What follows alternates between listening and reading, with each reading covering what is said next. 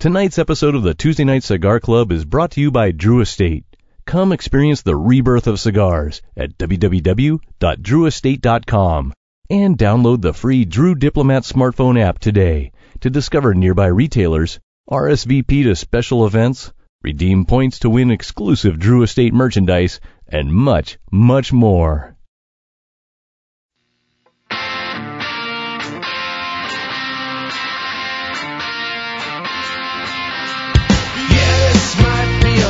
Mistake, but I'm having too much fun to wait. Flag her down when she comes back by.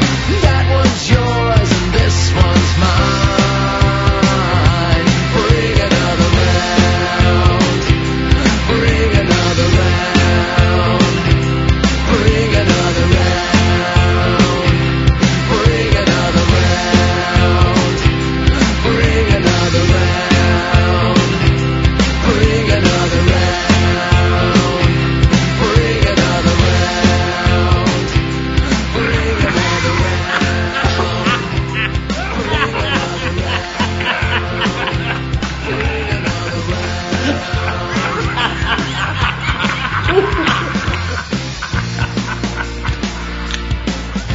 Here's the suckles. Good evening, brothers and sisters of the leaf. Coming to you live once again from, well, all over the fucking place. It's the Tuesday Night Cigar Club. Tonight, your favorite crew of stuffed turkeys discuss the brand new Bruce Campbell holiday alien invasion flick, Black Friday, while reviewing the impressive Undercrown 10 cigar from Drew Estate, paired, as always, with some expertly selected craft beers. Sounds like we're in store for one hell of a good time, folks. So undo your top pants button, light 'em up, and enjoy the show. Though be careful lighting 'em up just because you've got your pants undone. Got it? And, oh, by the way, fellas, happy 150th episode to you. I honestly can't believe you're all still alive. Lost that bet. Looks like I okayed $20.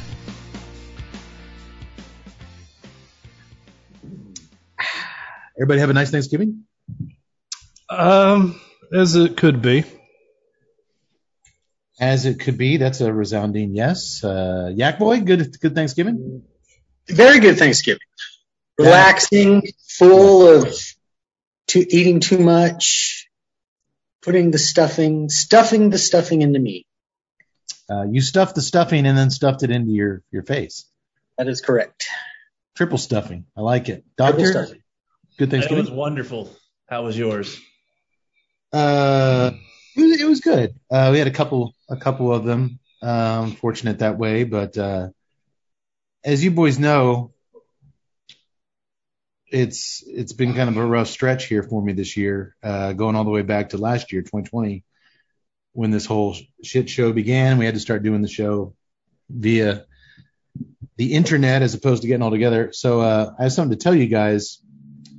And I wanted to wait till we were all together to drop this on you. But maybe by me sharing this, it can help one of our listeners who's going through something similar. So the day after Thanksgiving, I checked myself into an outpatient rehab program. Oh, dude, what's up? It turns out I couldn't quit cold turkey. I love it. Cold turkey sandwiches. Just after I've been drinking all night, I'll go to the fridge and just grab some cold turkey out of the leftover stuff and just munch on it. I cannot quit cold turkey. So I'm getting some help. Okay. And I'll let you guys know how it is. Yak Boy, if you want me to bring you to a meeting, I know you like your cold turkey. I do. Yeah. I do. Doctor, do you like cold turkey sandwiches? I prefer to have warm turkey. Okay. I'm just kidding, of course. None of us are going to rehab. It'd be crazy. We got at least another 50 shows in us. 25? I mean, that's the goal. Hey, can we at least get to 169? That seems like a really good one to end on. We'll go out on top. In all seriousness, I did read this interesting tidbit over the holiday, though. Little trivia for you guys. If the original Pilgrims were still alive today, what would they be most famous for? Genocide? No, their Wait. age. Their age, duh. They'd be like over 400 years old. Oh, okay. Like Tut's answer.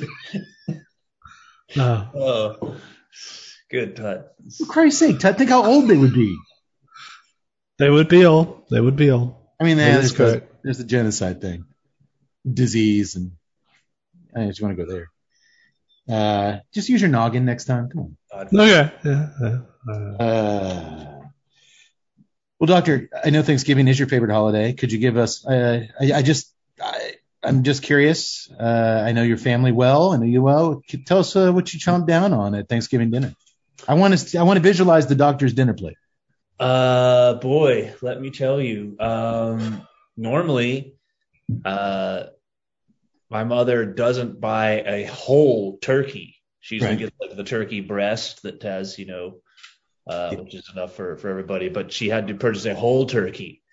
So we had the whole big old sucker with the legs and the wings and all of that stuff going on. Of course, turkey skin it's a little rougher, but man, delicious. I had plates of turkey with a nice brown onion gravy and some mashed potatoes. Okay. My mom also makes a sort of, I guess it's a Medley? green beans and bacon. Why have green beans but chop up some like maple flavored bacon and make a green bean bacon concoction. Yummy. Some buttery corn. Okay. Some croissants with butter. Man, just plates of that. Drank some rosé champagne with the meal. And then after gorging on that, out came the pumpkin pie with a big dollop of whipped cream on top. And of course, for me, after a few glasses of champagne, I switched over to the amaretto to go with the pumpkin pie and the whipped cream. And oh man, it was delicious. And then I just sat there like a bump on a log watching the Cowboys game, which was both exciting and disappointing. But all in all, a wonderful, fantastic day. Man, it sure sounds like it. I was wondering if she did any of her famous fondue to start things off. No, that was a Christmas Eve thing. I knew it was around the holidays. Okay. We kind of abandoned that a few years back. I think it got a little too problematic. Okay. Oh yeah. Did your sister ever get out of the burn center? No one was burned and went to a burn center. Oh, okay. Okay. Well, speaking of turkey, I actually picked up an 18-pound turkey from a barbecue food truck and took it to one of our get-togethers. Oh my God, man, this thing was just enormous. And then at another one, they did the same thing. They cooked just the little individual breasts. And I got to be honest, at one of those, I won't say which one, I want to protect the innocent, the turkey was just inedible. I mean, it was just little dry. It was just dry. I mean, it was something was going on, and I could read the room. I wasn't the only one thinking it. I suspected that something foul was going on, but there's no way I could really prove it. So.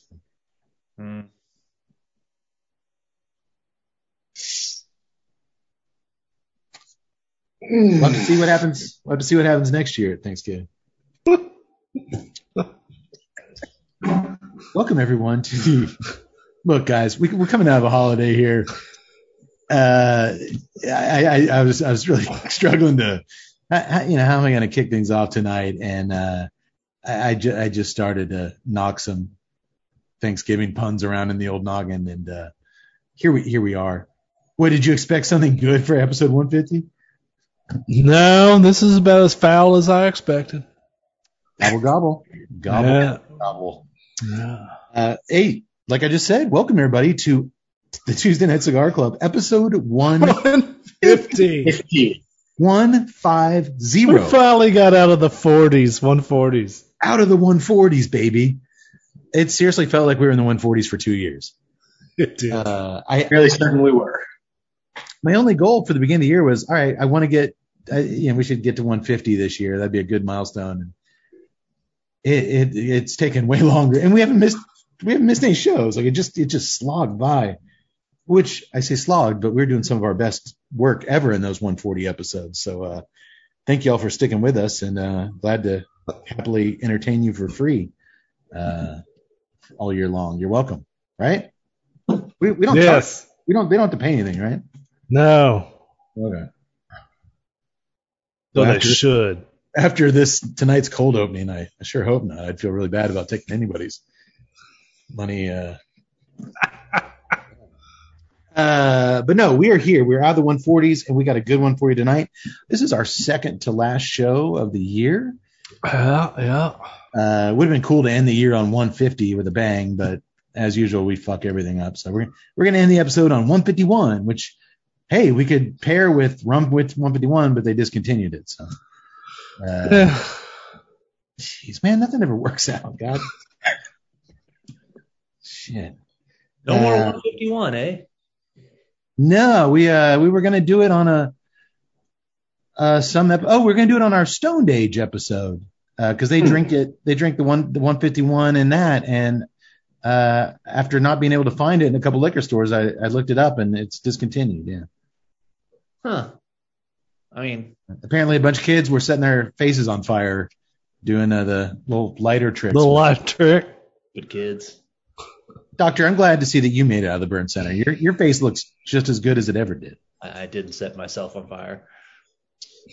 Well, what do we do here every episode? Doctor, what do we do here? I'm still trying to figure that out myself, but I believe Caught you off guard, didn't I? You did, because Yax usually gives a stunning introduction, but I guess you're angry with him. So I believe we smoke some cigars, we drink some beers, and we discuss a movie. But I don't have Yax's ability to really do that intro. Yak boy, why don't you clean up? Good job, Mincy. I was there for you. Yak boy, I understand why Cade is mad at Cody. He totally said it before the show, before Cody got here. He was really pissed at him. That's something to do with Loverboy's Get Lucky album, didn't it? It does have something to do with Loverboy's Get Lucky album, but that's not for our listeners to. Don't forget you heard about that. Yak boy, clean up on aisle 7. Tell everybody what we do here every episode. Well, just this once. We here like to have a delicious, or hopefully delicious, premium cigar paired with a hopefully delicious craft beer, whilst while we review a hopefully cinematic gem, a jewel of the big screen. There you go. That is exactly what we do. And unlike you two bozos, I don't think I've ever been mad at Yak Boy. Ever. Yeah, as far as you've told him. Well, yeah, what'd you think I was talking about? Well, you guys are in for a treat at home. You guys and gals are in for a treat tonight. Because for our 150th episode, which I guess is a sort of anniversary of sorts. No? Yeah, sure. It's a milestone. Yeah. See, that's the cool thing. Milestones can be whatever you set. You know, I set 150 as a milestone. Hey, we got it as a milestone and anniversary. Well, the cigar that we are smoking tonight is what was blended to celebrate a milestone as well. It is the Undercrown 10 by Drew Estate. If you've ever seen an Undercrown cigar, you're going to be like, oh, that looks a lot like the Undercrown Maduro, only it has a gold ribbon over the top, which designates that it is and there's also a little 10 underneath the lion's head there, but otherwise it is a very dark shaded wrapper. It also has a footband that says all decked out, celebrating 10 years of Undercrown. Let me tell you a little bit about the cigar, and then we'll go from there. It is a 6x52 Toro, Mexican San Andres wrapper, Connecticut broadleaf binder, Nicaraguan filler. I'll save price point till last. The Undercrown's 10th anniversary line. First of all, on this little wrapper deal, you'll see a lot of guys online move it to the side, like so, and they'll cut the wrapper with a V cut, and then stick it back in there and tighten it so it's like a thong. They'll actually smoke it with the ribbon on there. I just pull it out. I was just giving you a heads up. There's options. That's. I could take my underwear off, wrap it around the cigar, smoke it through that. That's an option. That's not going to happen. Well, I'll turn off the Zoom really, really fast if. Oh no! I'm here to work. Here, hang on a second. Working for the weekend, like Loverboy? Hit my music. The Undercrown's 10th anniversary line was first shipped unbanded, completely naked to consumers as a mystery cigar as part of Drew Estate's Freestyle Live event back in May of this year, where the cigar was formally introduced to consumers. I, of course, guessed correctly what the mystery cigar was, while so many other suckers failed, and they were guessing all sorts of crazy stuff. I guessed that it was the Undercrown 10th. If you remember, there was once a website on the internet that said I was the best at doing something with cigars. I forget what it was. There once was. That is true. They got shut down quickly after they said that about me. I lost all credibility, but, you know. We have a very long history with the Drew Estate's Undercrown line here on the show. The Undercrown Shade Grand Puro was ranked as our number 2 cigar of the year back in 2015. The Undercrown Sun-Grown Corona was ranked our number 9 cigar of 2017. And most recently, this surprised me. It shows you how the Undercrown Sun-Grown Dojo Dogma release was given our number 3 spot on last year's list. I remember that. I liked it. I like the Dogma, the Sun-Grown. I do like the Sun-Grown. I have not smoked a Dojo Dogma since, and I was like, holy shit, number 3, okay. And I've also reviewed a bunch of other impressive Undercrown releases on our website, TuesdayNightCigarClub.com, such as the Shade Flying Pig, which is awesome, and the Shady XX limited release they do with Eminem. Yeah. Every once in a while. And the original Undercrown Maduro, the one that this is celebrating 10 years of, is one of my favorite. We've actually never featured that on the show. Is one of my favorite go-to sticks of all fucking time. I've probably smoked more Undercrowns maybe than any other premium cigar ever. It's one of the first cigars that made me fall in love with premium cigars, with the Drew Estate culture. It's got a special place in my heart, so I'm extremely pumped to light this sucker on fire. Flame on, boys. Light them up. And while you guys get going, what'd you get on the cold draw, Tut? I got a little barnyard there. Some rodeo stuff, huh? Mm-hmm. Oh, I got some raisin. Got some sweet raisin sweetness. Gax, did you get sweet raisins? Yeah. Sweet raisins and a little bit of hickory. I'm excited. Okay. As you guys get going, as far as tonight's pairing is concerned, this is our better late than never Thanksgiving episode. I don't think we've done one in the last 6 years. We may have. I may have said those same fucking stupid turkey puns in some other Thanksgiving show. And now that I say that, I think I probably did. But it is the 400th anniversary this year of the first Thanksgiving Day celebration. So 400 years for Thanksgiving, 10 years for Undercrown. And on top of that, our film tonight stars cinema legend Bruce Campbell, who first graced movie screens exactly 40 years ago in 1981 as Ash in the original Evil Dead. Really? So this is Bruce Campbell's 40th anniversary as in the industry. As not only as part of the movie business, but one of my favorite actors in the whole wide world. So a lot of anniversaries, a lot of milestones being celebrated this evening. Okay. I'm going to light this up. Don't be surprised. I actually am still eating Thanksgiving leftovers. So if I get notes of pecan pie or mashed potatoes, just bear with me. Tut, do you know what jazz lovers put on their mashed potatoes? What's that? Groovy. Oh. And I think you can call foul on that one. Oh, man. Gobble gobble. I mean, literally a foul, like a penalty, should be assessed.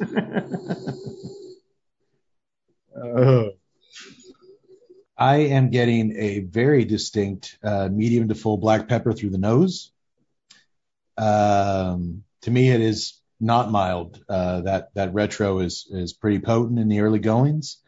And then I'm getting a really nice French roast black coffee mixed with a woodsy kind of, like I said, it's almost like the cold draw, like a hickory or an oak coming through on the draw. Very woodsy and coffee heavy. And to me, that retro Yak Boy is pretty ballsy, actually. Tut? See, that's weird because I'm siding a little bit with Yak on the black pepper. It was there on that first light. It was like, boom, and then it set down immediately. It was like there was huge pepper on that retro hill. Then it just set its ass down. And then you guys are a little ahead of me though, so that might be it. I'm missing the coffee and the sweetness, but I'm definitely getting that woodsiness. But I'm getting more of it's sliding into mineral. I mean, it's starting to slide heavy mineral. Okay, well let's get back to that because I am still getting really potent pepper spice through the nose.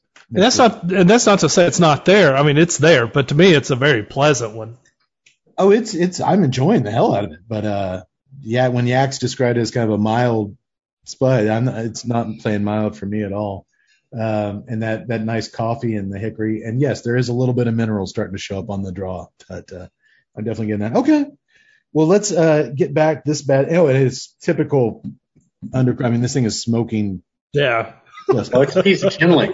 Just pouring. Like it just elected a new pope. Oh, man.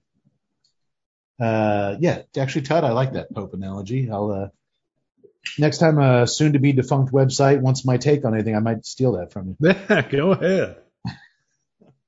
Well, hey, while we're go with touch just the first blessing there. There you go. Well, hey, while we're getting these things going and burning, our resident beer expert, the proprietor and sexiest bartender, currently working at O'Brien's Irish Pub in downtown historic Temple, Texas. I didn't mean to say that you weren't always that. I didn't mean the sexiest bartender currently working, the sexiest bartender to have ever worked and ever will saddle up behind the bar at O'Brien's Irish Pub in downtown historic Temple, Texas. Nice save. Nice save. The cock with the walk. I don't know. I can't listen to it anymore. I just threw up a big turkey. Yeah, boy. He knows a lot about booze. How's that? That works. I like it. Okay. He's going to introduce tonight's beers. And I'm going to have him start with himself for once. With me? Yeah, that's right. I am having from the UFO Brewery out of Boston, Massachusetts, founded in 1998. Their UFO White Ale. It is a wheat-based ale, 5.1%, 11 IBUs. And with the current subject tonight of our movie, I figured UFO works. It does. If they didn't make a pulsating zombie alien parasite IPA. I looked. I couldn't find it. I did find it. That's what I'm drinking tonight. You son of a bitch. You just got to look a little harder, buddy. How is it? I never heard of it. It's very good. It's light. And that was kind of the thing I was looking for because I was like, Underground 10. I didn't want to really interject too much. I didn't want to have it compete against the beer anyway. So I went with something just flavorful and very theme appropriate, but light. Where did you say UFO was out? I've never heard of that brewery. It's out of Boston. Okay. Well, we do deal with a extraterrestrial presence in tonight's film, so pairing achieved, Yak Boy. Let's see if Tut took put a little thought into his pairing tonight. What's he got? He went with the wonderful Tups Brewing Company out of McKinney, Texas.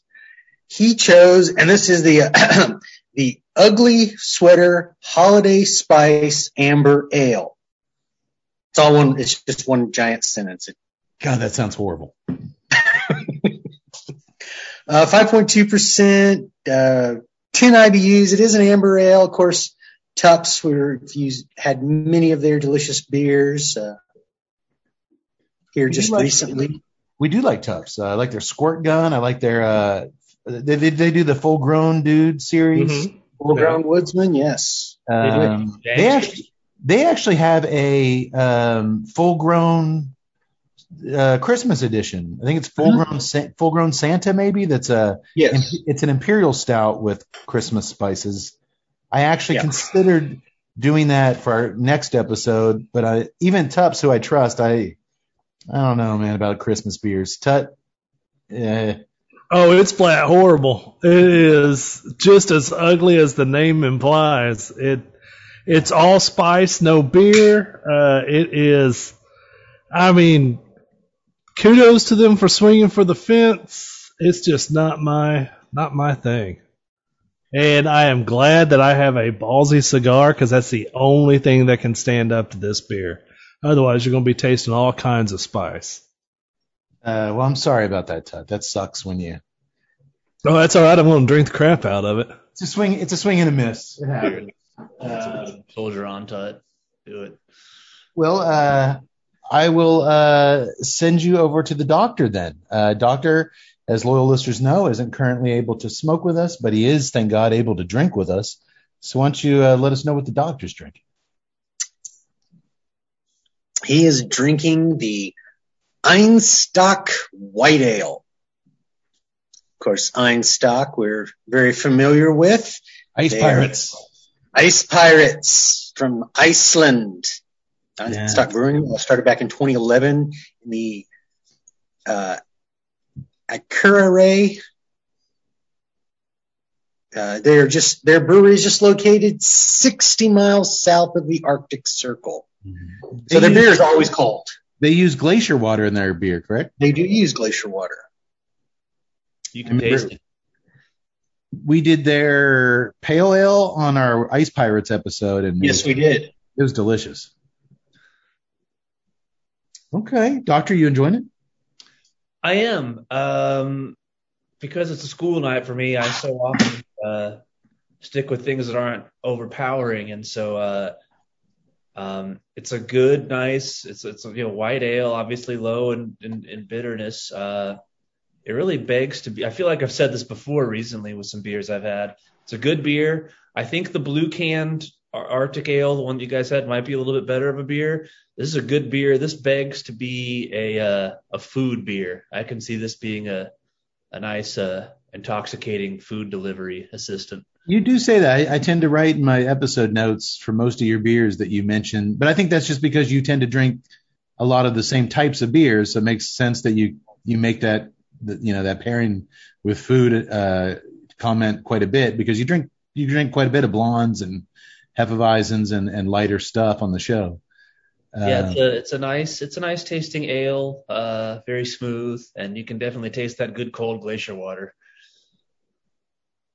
Excellent. All right. Well, I like Einstock. I think they're a cool little company. And I always like the color of their cans. I do too. Of course, when we had our voiceover announcer Keith A. Howe on that show, he pointed out to us that Vikings. Hold up your can, Doctor. It Tut's cheesy ass can. Keith A. Howe was quick to inform us that Vikings actually never wore horns on their helmets. Well, that's made by real Vikings, and they put the horns there. So suck it, Keith. I think Keith A. Howe knows a little bit more about Vikings than Vikings do. Just saying. The guy's really smart. By the way, if you have not watched, I think it was like episode 99 or something, our Ice Pirates episode. That was a blast having Keith here. So go check that one. That's a fun show. All right. Well, we'll save the best for last. Yak Boy, I have 2 beers, and I've already shifted beers, and I'm very disappointed. Wait a minute. I thought I already went. What's that? I thought I already went. You did already go. Oh, but you said that you were saving the best for last. Doctor, if you've got a Thanksgiving Day pun to come in here with, that'd be really good. I don't know. I think you and Todd have grown apart, and now you're just birds of a different feather. You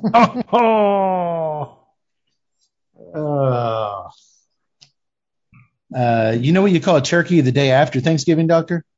Lucky. That's actually true, yeah. Well, here's what I started out with. Why don't you tell us a little bit about this one, Yaks?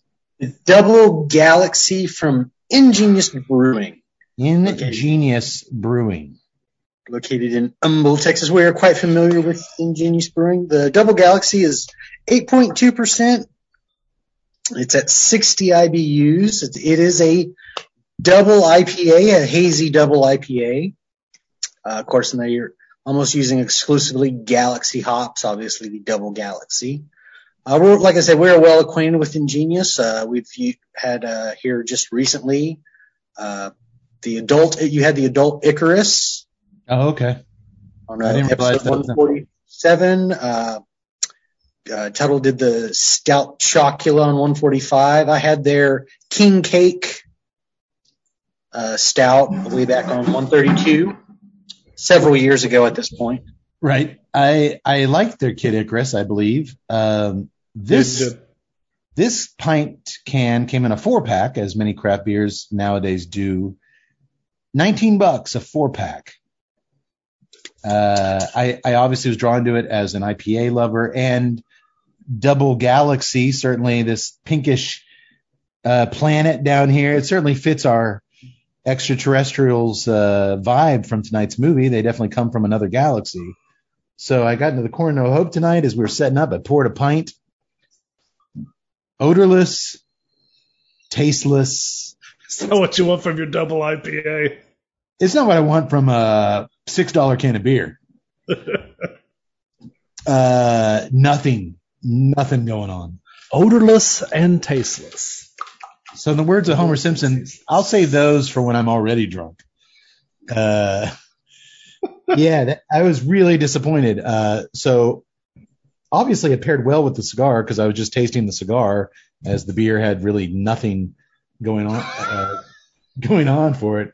So I quickly shifted gears to my second beer, Yaks, which I am happy to report is so far much, much better, both as a beer and as a pairing partner. And why don't you tell us a little bit about this guy? Yes, Equilibrium Brewing, located in Middletown, New York. This is their MC Cubed. Normally people think of MC Squared, but this is the MC Cubed. It is a triple IPA. There we go. 10%. But I couldn't find anything on the IBUs. 65, 70-ish. Okay. They don't list it here either. First of all, the beautiful citrus aroma, exactly what you want out of a double, triple, quadruple IPA. It just smells delicious, a peach and some mango. I said 60 to 70. I put the bitterness a little above 70. It's got a real nice hop kick on the back end. Very citrus forward on the sip. No maltiness really present. Now Yaks is going to tell me it's like infused with 30,000 different malts. No. Were you able to find anything out about They call it the maltpocalypse. The M to the third power is malts.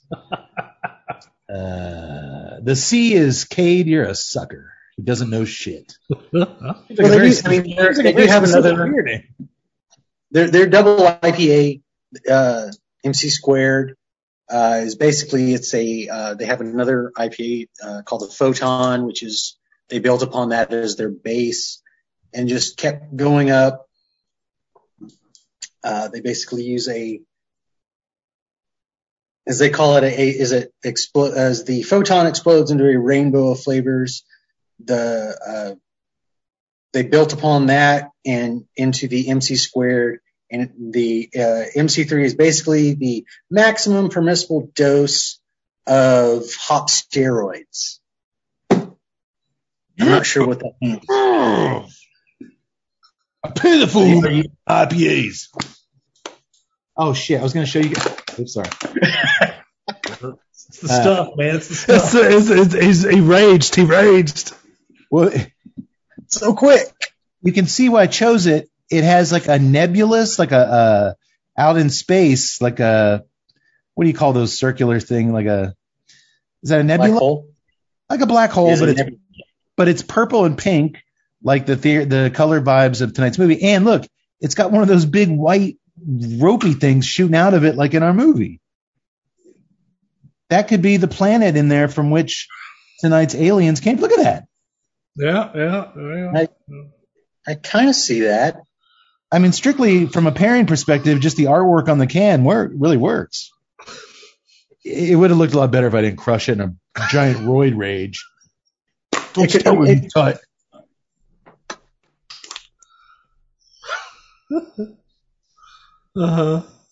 It's easy to put on 20 pounds of muscle over the summer when all you drink is double IPAs all day. That doesn't make any sense at all. You try drinking double IPAs all day, you'll put on some pounds, doctor. Oh, I have no doubt about that. Okay. So yeah, this one is much better, man. Just the kind of, I love the Imperials when they've got just that real heavy citrus on the front end, kick the bitterness to the back, but man, the aroma is just awesome. This one was actually more. This one was like $24 for a 4-pack, but that's okay. I feel like I'm getting my money's worth out of this one. I have never paid this much for canned beer ever, like for the show. I also got like another 4-pack just as a backup in case these suck. I spent like $50 in beer for a 12-pack basically, which isn't that crazy if you go out and drink at bars and stuff, but I don't know. Do I just sound cheap? Yeah, you're starting to. Well, I'm not. Fight Careful, Tut. He's on the stuff. on the hop steroids. He's juiced. The only thing juiced here is this wonderful tropical citrus heavy IPA. Oh, okay. Well, real quick, let's get to the cigar. Dude, this is reminding me very much of League of Nine territory as far as that woodsy oak and coffee on the draw that I love in the Nine. And then, which, this does have a Connecticut broadleaf binder. But then that spice that I'm getting more so, at least I don't know if you guys have changed. That spice on the retro is so characteristic of that Mexican San Andres wrapper. Let's stick in Drew Estate territory here. Think of the Norteño, the retro hail on that bad boy. To me, it's just a beautiful spice, and that hickory and coffee are playing together beautifully. That mineral is underneath it all on the draw, and the construction is just, look at that stack of fat nickel ash. I'm really enjoying it. How about you guys? Yeah, and I agree. I think it is sliding into Liga territory. I wish I was picking up a little bit more of the woodsy stuff. I'm still heavy into the mineral. The spice on the retro hills there, I think a Norteño comparison isn't out of bounds. I think that's pretty good. Spice wise. Yeah. I'm really, really digging the cigar. I would like to get more of that woodsy stuff though, but yeah, I'm happy with the mineral. Well, give it time. Are you getting it at all, Yak Boy? The mineral is just a nice, steady, just completely steady in the background, like y'all said. But the hanging on to just a little bit of that sweetness. The spice has picked up a notch, but I mean and like you mentioned, that I'm getting that little bit of coffee. Not too much, like you said, with the hickory. I'll have to say I'm not. Hopefully, I'm getting close to halfway, so maybe it's going to pick up. But okay, I know what it is. It's blasting everything that's not dominant. You think the cinnamon, nutmegs, cookie sprinkles, and chocolate chips might be in Hey, there? I'm just glad I can pick out the mineral and the spice and the retro hell that I like. Yeah, they're definitely there. And that woodsiness, it's oaky to me, but I would also accept mesquite as an answer. Got a problem with that? Pretty sure you said hickory earlier. It went from hickory to an oakiness, and now it's kind of an oaky mesquite blend. Well, let's hope it doesn't turn into hackberry. That's never a good thing. Apple smoked bacon. This is like you've got the brawny lumberjack in your mouth. Something you know about. Is that pine? No pine. No pine. And you watch yourself, doctor. I think that might have been more inappropriate than when Tut said that rubbing that one cigar was like rubbing Indiana Jones in your hand. I just said I had the brawny lumberjack paper towel guy in my mouth. I'm pretty sure I said Indiana Jones's jacket. His jacket.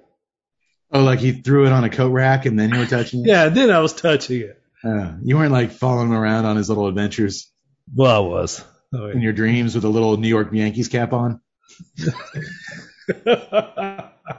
When no one is looking, you would jacket.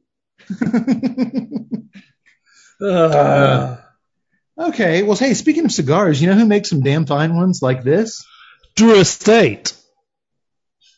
Hey, they actually do make some fine ones just like this. That's right, Tut, Drew Estate, and they're about to make someone a whole lot richer.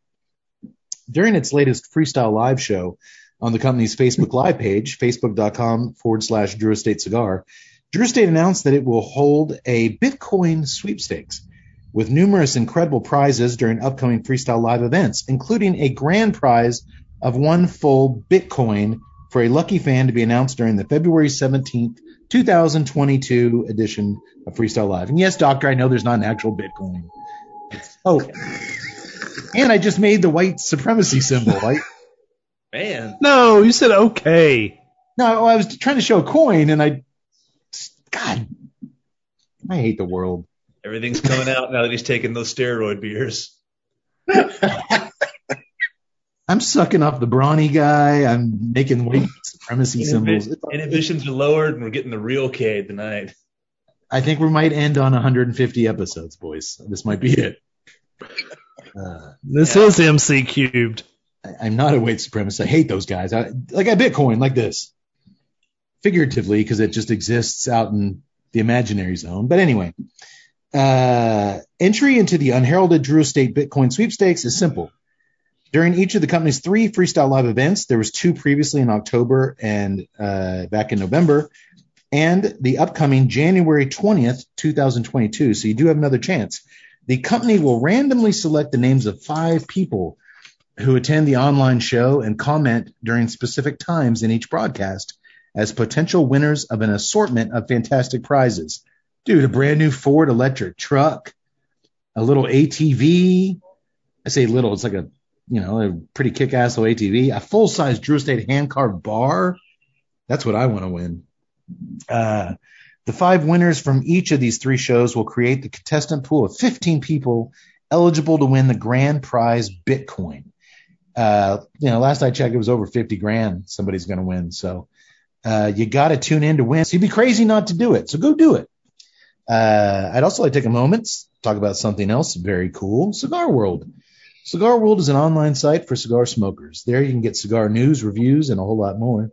Also on the site is a cigar research panel called the Testing Lab.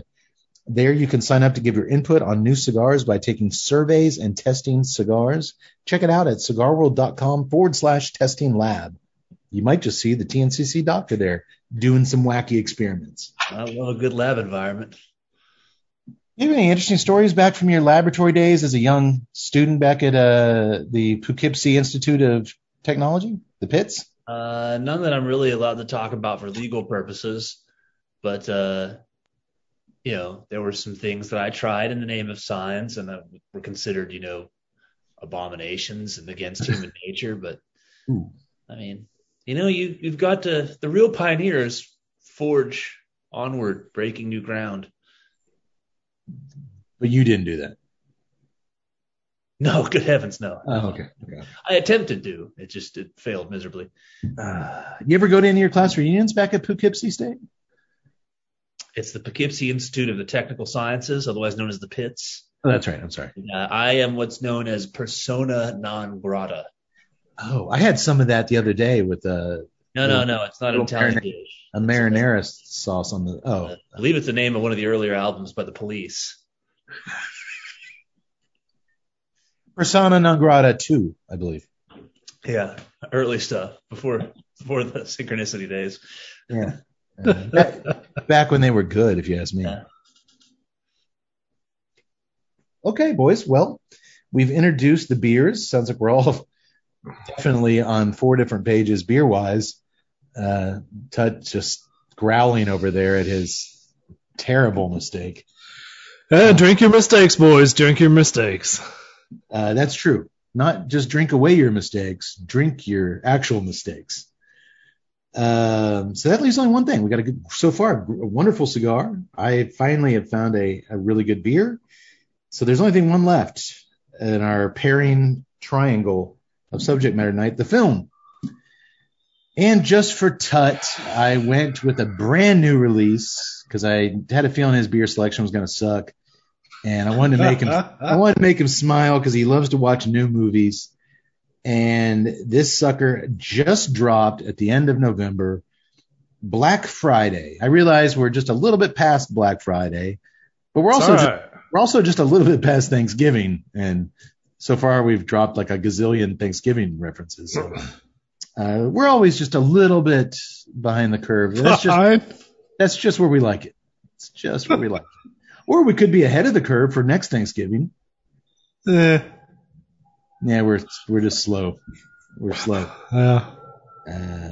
You can call me late. Just don't call me late for Thanksgiving supper. Right, guys? That's right. Yeah. Doctor, is there a bomb dropping on you? Do you hear that? No, it's the airplane that's flying over. Oh, I heard it, and then I saw the doctor look up. And I was wondering where that was coming from. It definitely sounded like an incoming round. I thought that maybe the Poughkeepsie people heard that he was talking a little bit about his science experience. They've got my location zeroed, and somebody pressed that red button they've been threatening to do for the last couple decades. Apparently, they've got some kind of contingency plan in case the doctor starts talking a little bit. That military guy comes home from the school. What if the doctor opens his mouth? Christ, Ethel, I don't know. Know this before. What's for dinner? Lamb chops, your favorite. Had them for lunch. It's just always usual crap. Which, have you noticed that Cody's turned into that guy? Every time you ask him, hey, Yax, how's your day? Crap. I surprised him. He came home one day. I surprised him. I cooked him some lamb chops, and he had him for lunch. The way you had him for lunch, you were just in a bad mood. Admit it. Nobody's eating lamb chops for lunch. And did he turn on you? Christ, Kate, I don't know.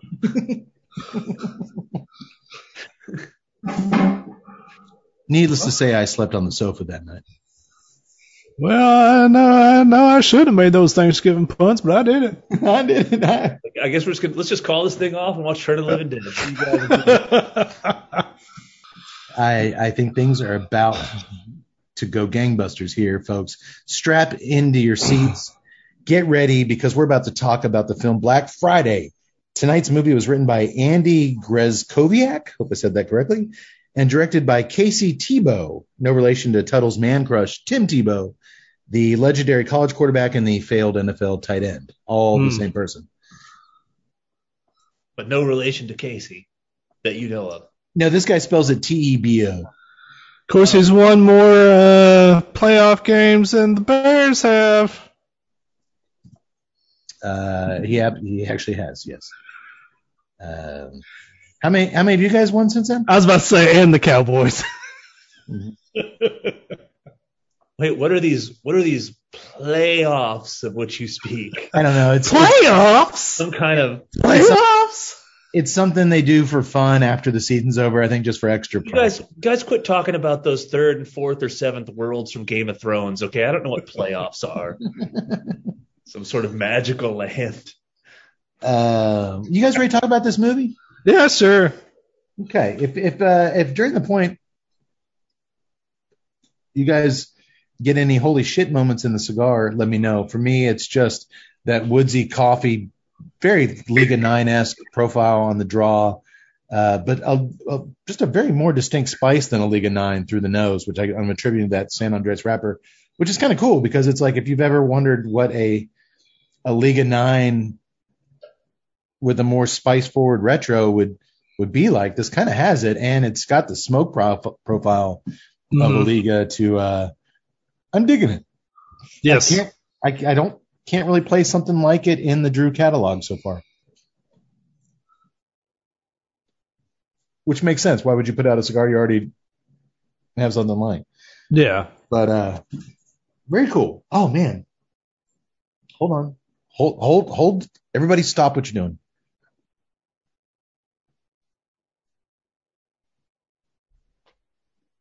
Just a very slight hint of vanilla.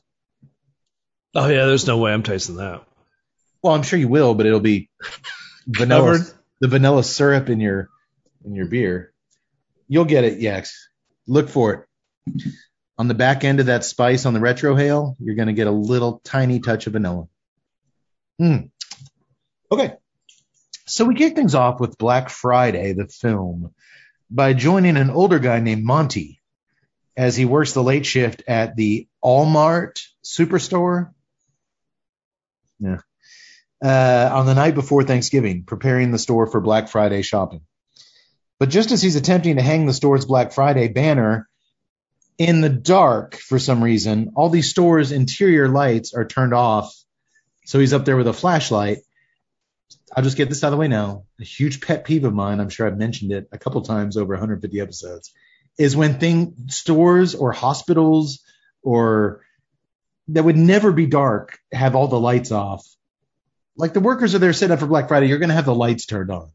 Yeah. It's Allmart. They have money. They can afford to have the fluorescent lamp. But he's up there with his flashlight, and all of a sudden a meteor crashes through the ceiling and lands down below. And when Monty goes over to investigate, he finds a gelatinous clump of pink, illuminated, pulsating orbs on the ground. Kind of reminded me of my mother-in-law's Thanksgiving Day roasts. Am I right? Not getting himself invites back for next year's Thanksgiving is Mr. Cade. No, that's how you want it. You want it pink on the middle. You want a pink roast. Oh, was it the pulsating orbs? I think that's yes. It didn't sound complimentary at all. But before I can say before Monty can say what the fuck is that? Actually, he does have enough time to say that. Just before a slimy appendage emerges from one of the pink sacks and comes right in his face. I mean, that's basically what this thing does. A little thing that's shaped kind of like a headless dick sticks out of it and spooges white jizz all over his face.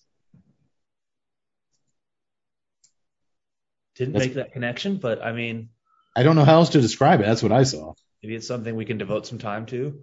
Is that how you saw it? Off to a rocky start. The movie, not your trusty narrator. To be determined.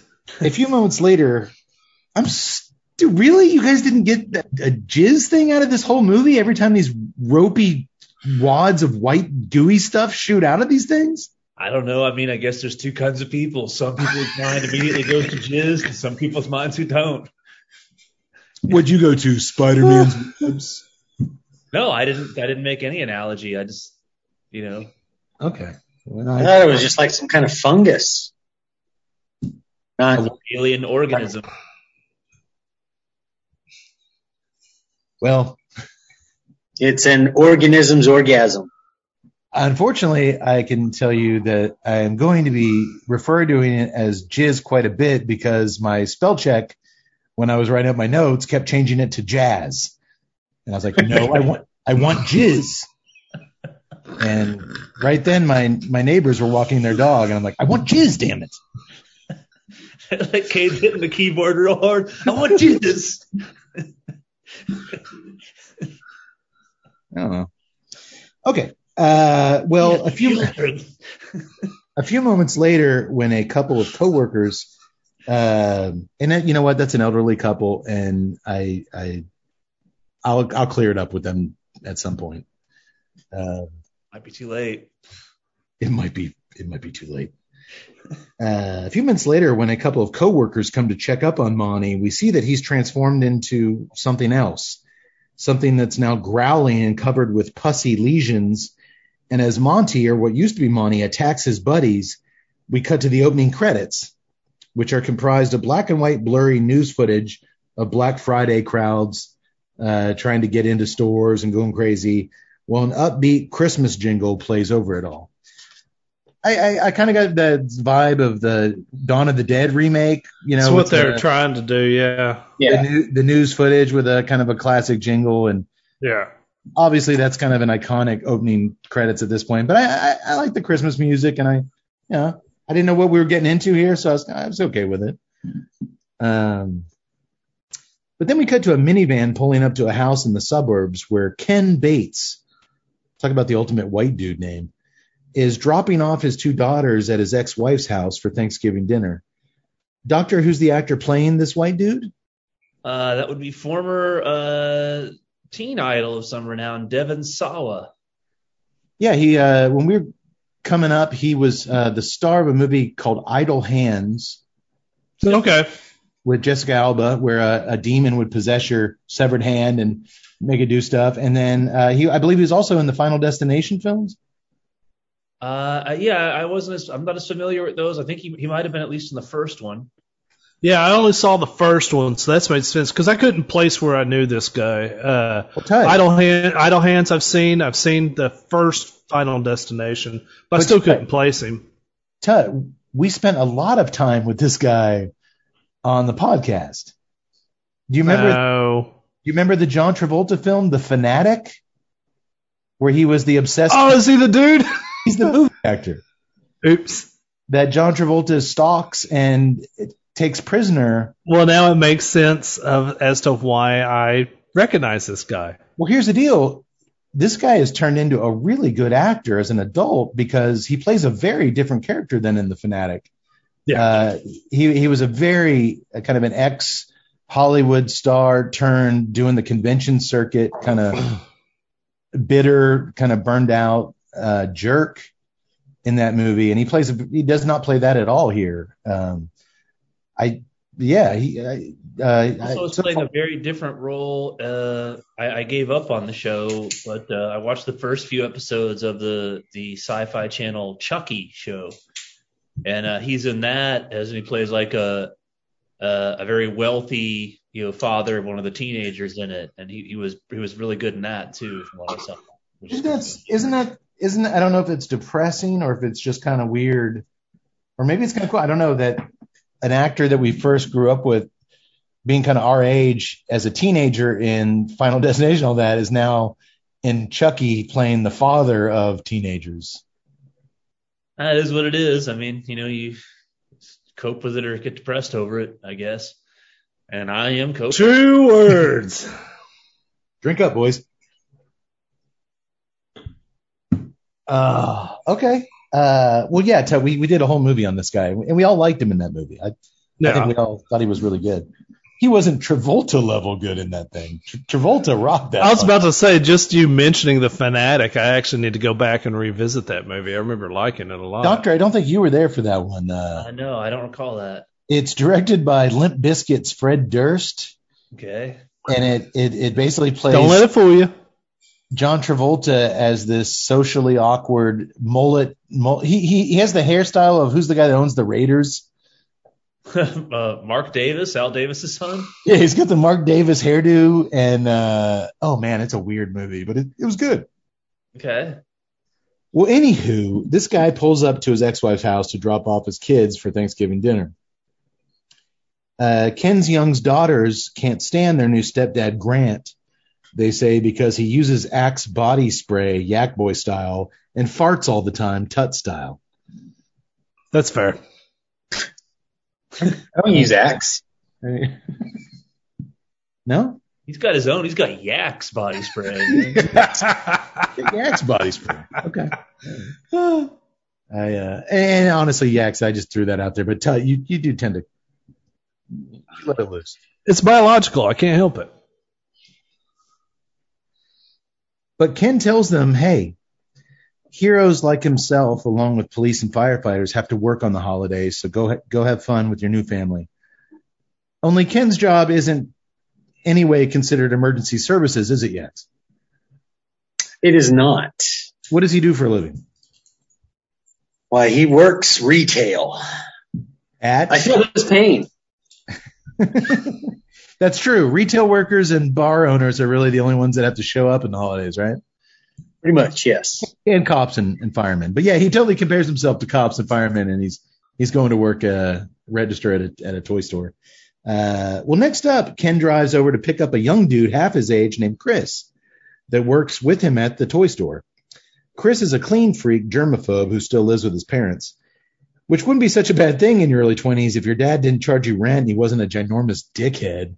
Dude, he was a big dick, man. Yeah, this guy's just trying to get out of his house and go to work. He's like, "Can you keep it down, Chris? We're trying to have Thanksgiving dinner." He's actually got a job. He's trying to live up to your bullshit rules. Man, that dad was I'm going to call that dude Thanksgiving dickhead dad. As they drive to work, Chris moans about having to work while everyone else watches football and eats pumpkin pie. But Ken tops that story by telling his friend that he and his daughters ate Thanksgiving Day breakfast together, which is just as sad as it sounds, he says. And it actually does make Chris feel a little bit better. Like, there's nothing more depressing than Thanksgiving breakfast. As they drive, they can't help but notice when they go by the giant Walmart superstore is totally dark, which doesn't make much sense as Black Friday grows near. We then arrive at We Love Toys, LUV. We Love Toys, a big chain toy store in the vein of Toys R Us, which are sadly not a thing anymore. I think 3-4 years ago they went under. So I don't think there's any big chain toy stores anymore. This film was actually shot in a old abandoned Babies R Us, which we went to all the time with our first kid to register for baby stuff and got baby stuff. And but I don't think any of those things exist. It's all online now. It's kind of sad. Well, there's already a crowd of holiday shoppers lined up along the front entrance to the store. My favorite were the middle-aged husband and wife. And dude, this guy looks like ass. He's got like veins are starting to kind of blow up around his eyes, and he's got, just snot running down. So he's like, "Honey, I don't feel so good." She's like, "You're fine." Like rolls her eyes, looking at him like, this chick is just zeroed in on that door opening and getting some savings. Poor bastard. As Ken and Chris clock into work, they're greeted by warehouse manager Archie, played by longtime cinematic badass Michael J. White. Oh yeah. Loved it. Spawn himself. Black Dynamite himself. Black Dynamite. My favorite Michael J. White role. And dude, did you guys ever see, I don't think it was actually in the film, there was deleted scenes of him in Kill Bill. Yeah. I never saw the deleted scenes now. Yeah. Oh, you got to try to track those down. Okay. This dude is just not only is he martial arts champion, isn't he? Yeah, not only is he just extremely talented martial arts guy, why he was never in an Expendables film, I don't understand. No, because he's got the action chops. I always think he's one of those guys that even if you don't know exactly who he is, you've recognized him from somewhere. And he's just, to me, he's a presence. He's a screen presence. Well, I think his voice just as much as martial art. The guy's got this dominant, just awesome trademark voice. But if you're not familiar with his work, I say go straight to Black Dynamite because he really gets to show a sense of humor. Playing kind of it's a spoof on the blaxploitation flicks. Yeah. Oh my God, I love that movie. Well, he's the warehouse manager, and as he sees his boys walk in, "Welcome to the shit show." Ken almost immediately starts flirting with Marnie, a very cute and visibly much younger coworker. You can tell they flirt a lot with each other and are comfortable with one another as they agree to go get pancakes when their shift is over at 6 a.m., or as Ken jokingly refers to it, as a 10-hour descent into hell. And he's not wrong. I actually worked retail sales one year during the holidays, and it was pure hell. Do you guys remember the big chain of stores, Circuit City? Mm-hmm. Yeah. Fresh out of college with my shiny psychology degree and my minor in philosophy, I found myself, imagine that, working at Circuit City, selling VCRs and TVs with VCRs built into them. That was my specialty. And my God, Black Friday was, I don't remember a lot from that time frame because I drink myself to sleep every night and wonder where everything went wrong. But man, on Black Friday, we had like, it was because, in the paper, they tell people what was, the go-to things you're coming in to get. And we had a TV VCR combo for like $39.99. And I guarantee you the first 200 people to storm into that little store wanted that fucking thing. And my mission as a sales guy, all right, here's where we're going to get them. They're going to buy that TV VCR all built in one piece of shit. Oh, and the brand was Brock Sonic. I was going to say it must have been a piece of shit. We in the business. You in Magna, was it Sony? Panaphonics or Sony? We have the, perhaps you've heard of Magnavox. Oh man, I wonder what ever happened to Circuit City. I don't understand why they are no longer. Well, I've been told by my performance on that Black Friday, it directly led to the downfall of the entire company. Here's the deal. You get them to come in for the Brock Sonic TV VCR combo, 13-inch screen, by the way, which people don't realize till they come in here what a tiny screen that is. They're like, what, this? Like, it's like a teeny little thing. But the manager's like, well, here's, like the manager in tonight's film, there's always a catch on these Black Friday deals. My job as the sales representative on the floor was, yeah, you can sell them that $39.99 thing, but then you got to get them on the 5-year warranty for $69.99. And I was like, what? Like, dude, I grew up in this town. Nobody waking up at 4 a.m. to buy this $39.99. I said Brock Sonic. We called it the Broke Sonic because these things you're lucky if you got to watch one movie on these things. They're toast. I'm like, you expect these people to pay twice or double, triple the sticker price for an extended warranty? And he's like, yeah, that's your job. Oh my God, guys. Never in a million years have I questioned my life, my choices, my future like I did that Black Friday. And it was like a 16-hour shift. And I went across afterwards. I remember distinctly me and this other poor bastard.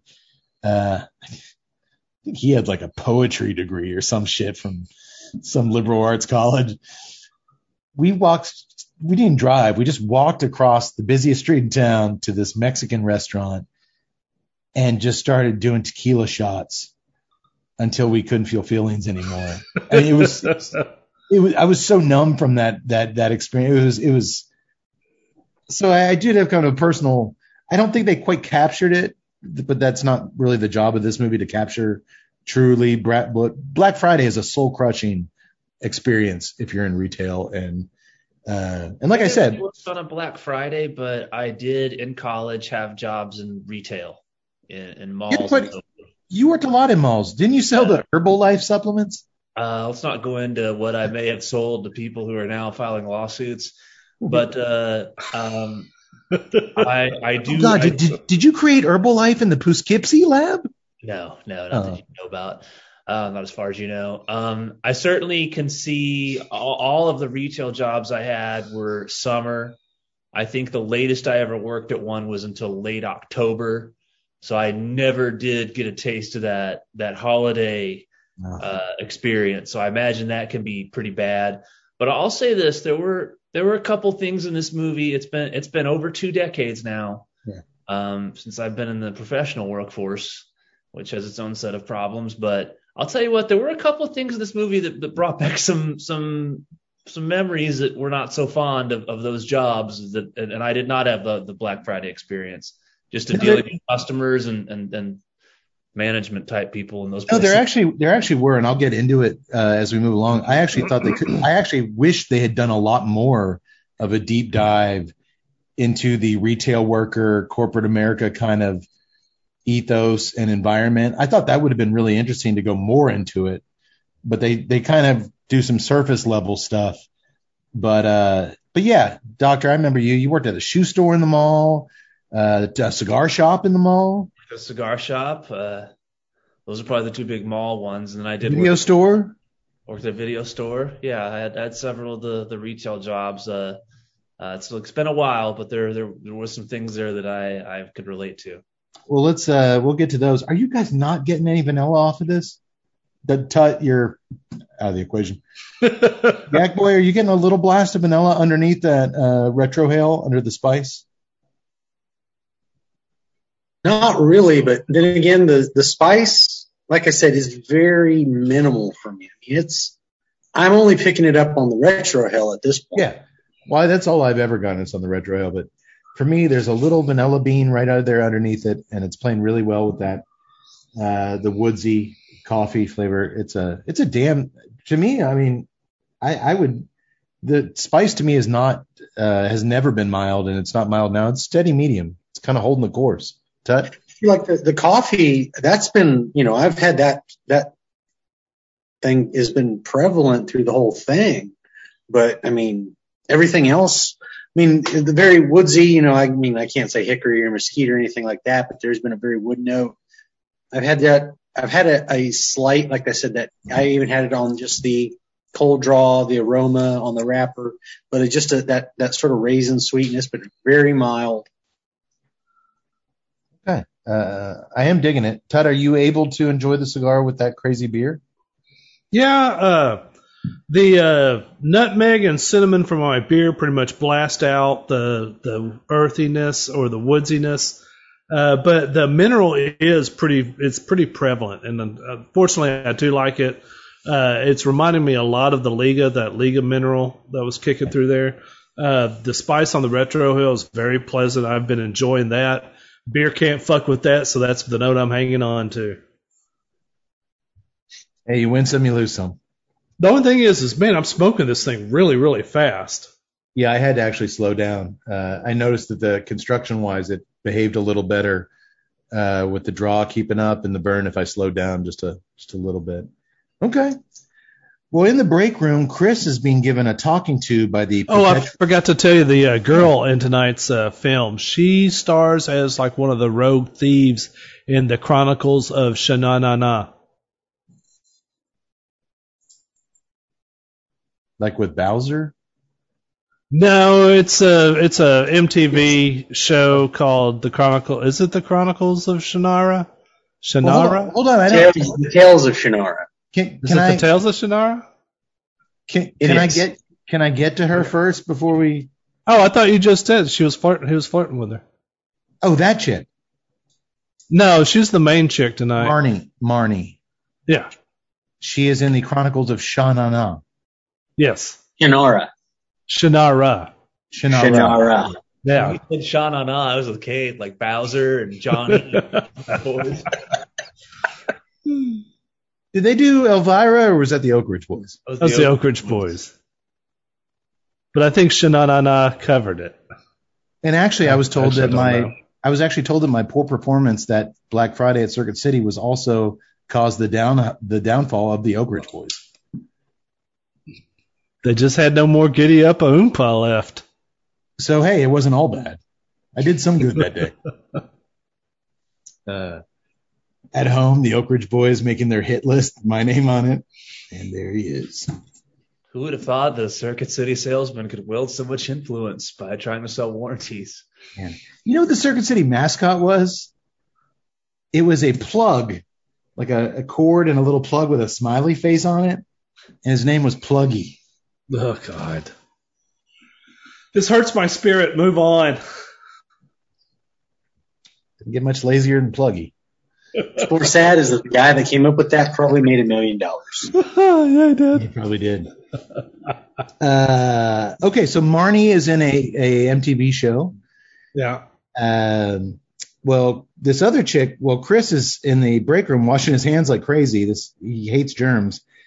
He's getting a very scold talking to by the perpetual employee of the month, Goody Two Shoes, Anita, as he washes his hands for the 10th millionth time since clocking in. She informs him that corporate deemed the term Black Friday racist, so it's now Green Friday, because green represents both Christmas cheer and money. As the store gets closer and closer to opening, we also get to meet the assistant manager, Brian, played expertly by a young actor named Stephen Peck. I liked him quite a bit. The new guy, Emmett, he tells Ken, who he's supposed to train under, "Hey, my name's Emmett, but my friends call me M. You can call me M." And Ken's like, I can't do that. I'm not calling you that. But he's affable about it. He's not a dick about it. He's just like, I'm not going to say that. There's an old lady working there named Ruth. And last but certainly not least, the store's manager of 27 years, the sweater-wearing, bow-tie sporting, mustache-having Jonathan Wexler, played by the one and only, the very groovy Bruce Campbell. And I'm going to be honest, that's the only reason I gave this movie a shot. I had no idea what this movie was. Didn't know I have any idea what it was going to be about. But as soon as I heard Bruce Campbell was in it, I'm like, all right, I'll give it a shot. Did you watch the trailer, or did he surprise you? Did not watch the trailer at all. So when he popped up on screen, or you saw his name in the credits? I saw his name. Yeah, I saw his name. Over the store's intercom from the safety of his office, Mr. Wexler gives his team a pep talk. He encourages them that after OSHA changed some rules after a bunch of people got trampled to death a couple Black Fridays ago, be sure and look after each other once the doors open, and be sure to let all the customers know that the popular Dower Dennis teddy bear doll has been recalled for an electrical issue. And we cut to a Dower Dennis teddy bear doll that the employees stick a defective sticker on downstairs, as Dower Dennis says, I'm not doing well. I'm exhausted. My back hurts. Well, who would want Dower Dennis? The entire TNCC. He's so damn dour, right, Doc? I don't see how. Don't people like happy things in Toy Story? I wouldn't want a Dower Dennis. Oh, my family left me. I don't blame them. I'm going to say right now, Dower Dennis is in my top 5 characters in this film. Mr. Wexler also informs them over the speaker that corporate will not be able to offer them paid breaks tonight. And then he quickly gets off the thing, which pisses everyone off royally. But corporate did send a cheap-ass sheet cake for everyone to enjoy. So there's that. Fuck this, Archie sighs as he holds out his coffee cup for Ken to pour some of his flask whiskey into. Mr. Wexler gets back on the mic and tells his people, put your game faces on, everybody. And remember, as much as these suburban savages are going to get under your skin, the customer is always right. He counts down from 5, and then Wexler's underboss, Brian, unleashes the beast, opening the front doors to a small army of early bird shoppers.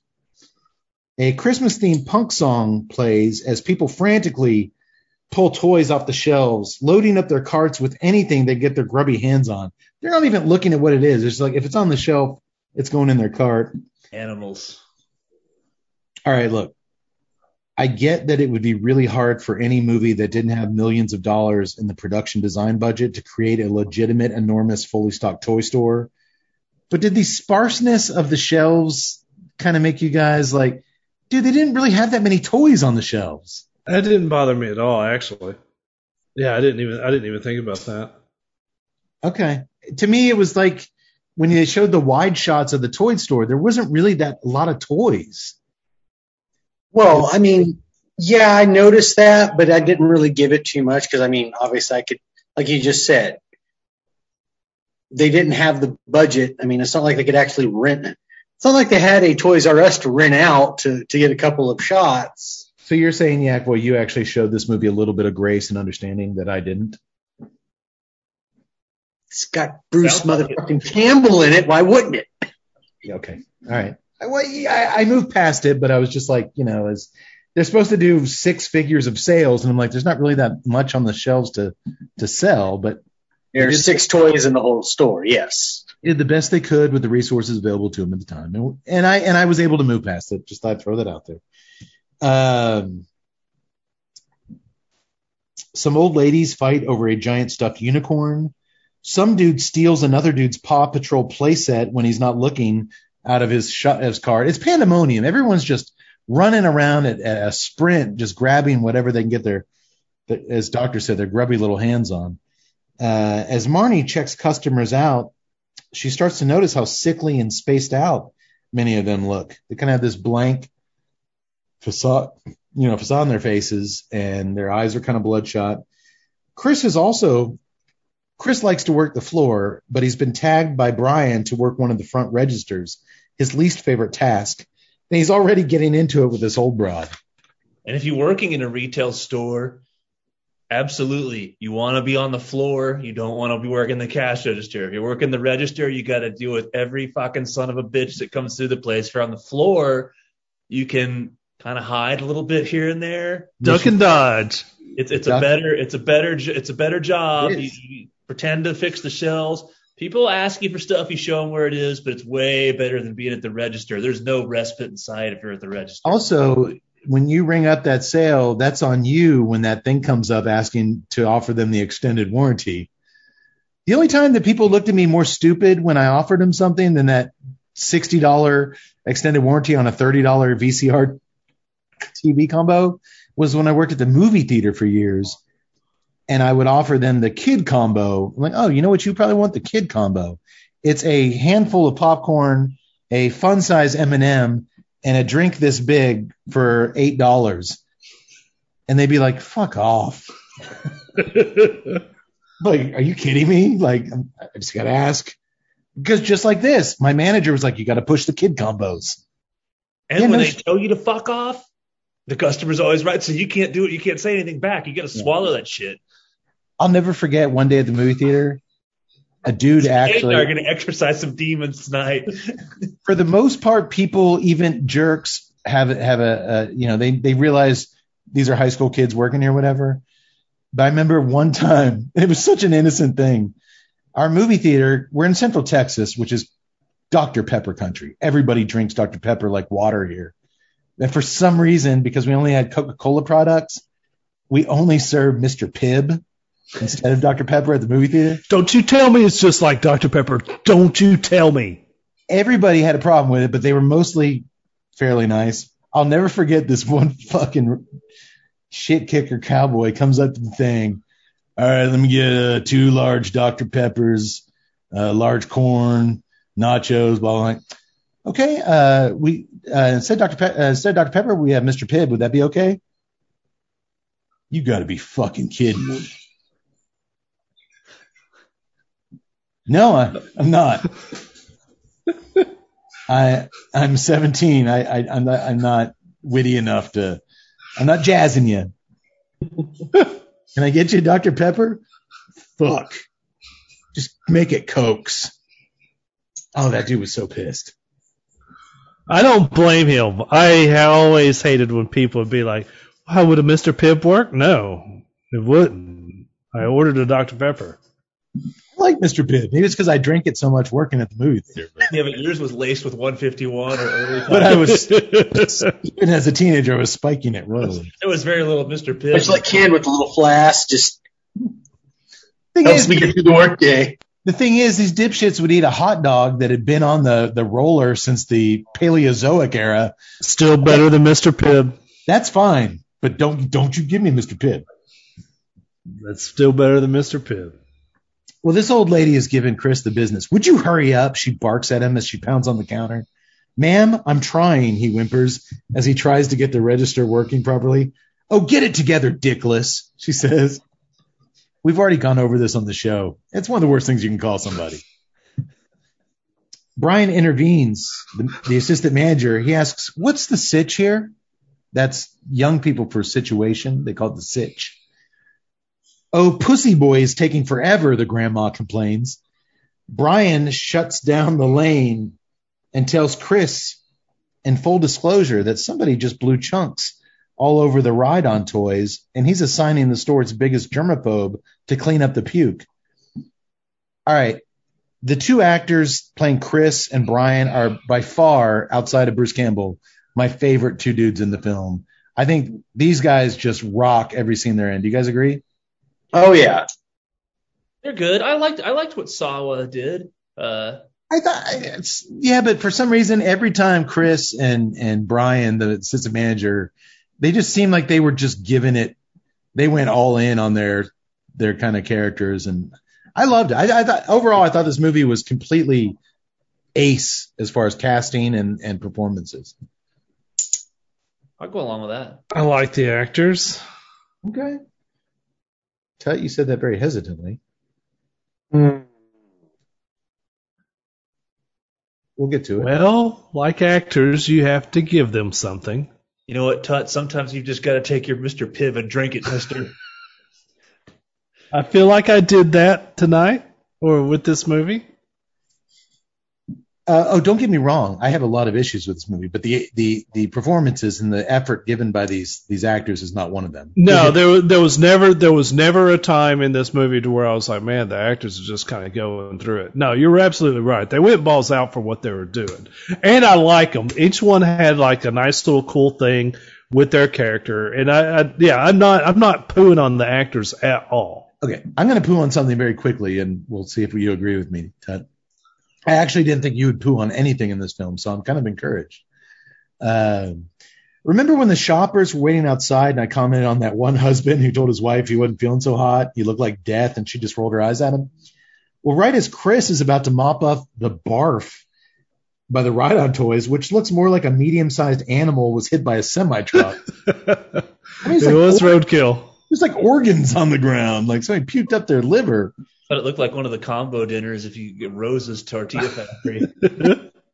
Oh, Doctor's got a problem with Roses. But what's more that got me in this is like, hey, someone threw it. I was like, I don't remember. I was like, I guess it's just me, or maybe they were just that good about it, of people going into a store like this and just throwing up. Especially that, like, I figure, they would have been like, he would have been like going up. You need to go in the back to call 911 because apparently someone was killed. There's enough viscera in the aisle to denote that a body used to be here. It looks like a carcass from a small creature on this thing. So Chris, the germaphobe, he's holding his nose. He can't believe he's had to do this. But all of a sudden, that husband, now looking like a deteriorating zombie and foaming at the mouth, full on attacks Chris. Chris pulls a towering ball rack down on the guy. And then when the infected wife attacks Chris from behind, he bashes her across the face with a toy car. Archie's on the other side of the door in the warehouse, and he hears the commotion, and he saunters out, and he looks around. What the fuck, Chris? And here is where the script and the movie as a whole really falls off the tracks for me. As customers are being told over the intercom that they have to evacuate the store, Ken is zipping around on a skateboard, goofing off. And when the new guy, Emmett, asks Ken what happened with Chris, Ken's carpool buddy, Ken just kind of shrugs it off and says Chris knocked some lady out with a pink car or something. What? He doesn't care at all. Like, this was like, if you came up to me at Circuit City and was like, hey, why are they evacuating everything? Oh, a good buddy of mine just knocked a customer out with a camcorder across her face. I don't think I'd be skateboarding around and just completely. And again, maybe you would have. Who knows? You have to give the actors something. Well, here we go. His friend, Chris, was just attacked by two customers, and this guy acts, and Ken, our hero-ish, doesn't give a shit. A few seconds later, a foaming at the mouth customer with boils all over her face pounces on new guy Emmett, and as she holds him down, a white, ropey spider web typey thing. No one said spider web. No one said that. Shoots out of her mouth and attaches to his. Ken cracks his skateboard over her back of her head and drags Emmett's body back to the warehouse. where the others they've hogtied Chris to a chair with zip ties, and Brian, the assistant manager, is putting him under a citizen's arrest for the attempted murder of 2 customers. Thought that was fun. Ken cries out, there's some next level crazy shit going on out there. Another customer just attacked Emmett, but nobody cares. Mr. Wexler steps out of the crowd. Oh, it's just Black Friday. Excitement is in the air, he says, as only Bruce Campbell could. That's Green Friday, Anita corrects him, as Emmett dies a painful death on a nearby table. That's right. It's Green Friday, baby. All part of the fun. It's known as competitive shopping. Anita got a black eye last year. She took it like a champ, Wexler explains, as Anita smiles proudly, and Emmett continues to die on a nearby table. Marnie, thankfully, is the only one who's taking the situation seriously, and she says they should call the cops. But Mr. Wexler shoots her down quick. He says if they work efficiently, they can have this cleaned up and the doors back open by 2 a.m. Corporate expects the store to do 6 figures over the weekend, and he's going to see to it that it happens. Everybody's like, what are you talking about? Like, 2 of our employees have been completely attacked. There's blood and body parts everywhere. Somewhat surprisingly, Wexler's loyal assistant manager, Brian, does try calling the cops against his boss's wishes, but he gets the cops the police voicemail. He looks at him like, did you guys even know police have a voicemail? Ken asks his friend Chris if there's anything he can do for him. Like untie him. But they don't untie him, even though another customer has attacked another employee in the meantime. From this point forward, very little in this movie makes sense. And character motivations, as far as why they do the things they do, in particular, across the board, make 0 to little sense. Is that where you're going to? Oh, yeah. Yeah, that's the first one. Okay, we'll get to that. But having said that, I try not to get hung up on the terribly constructed screenplay and shoddy direction moving forward.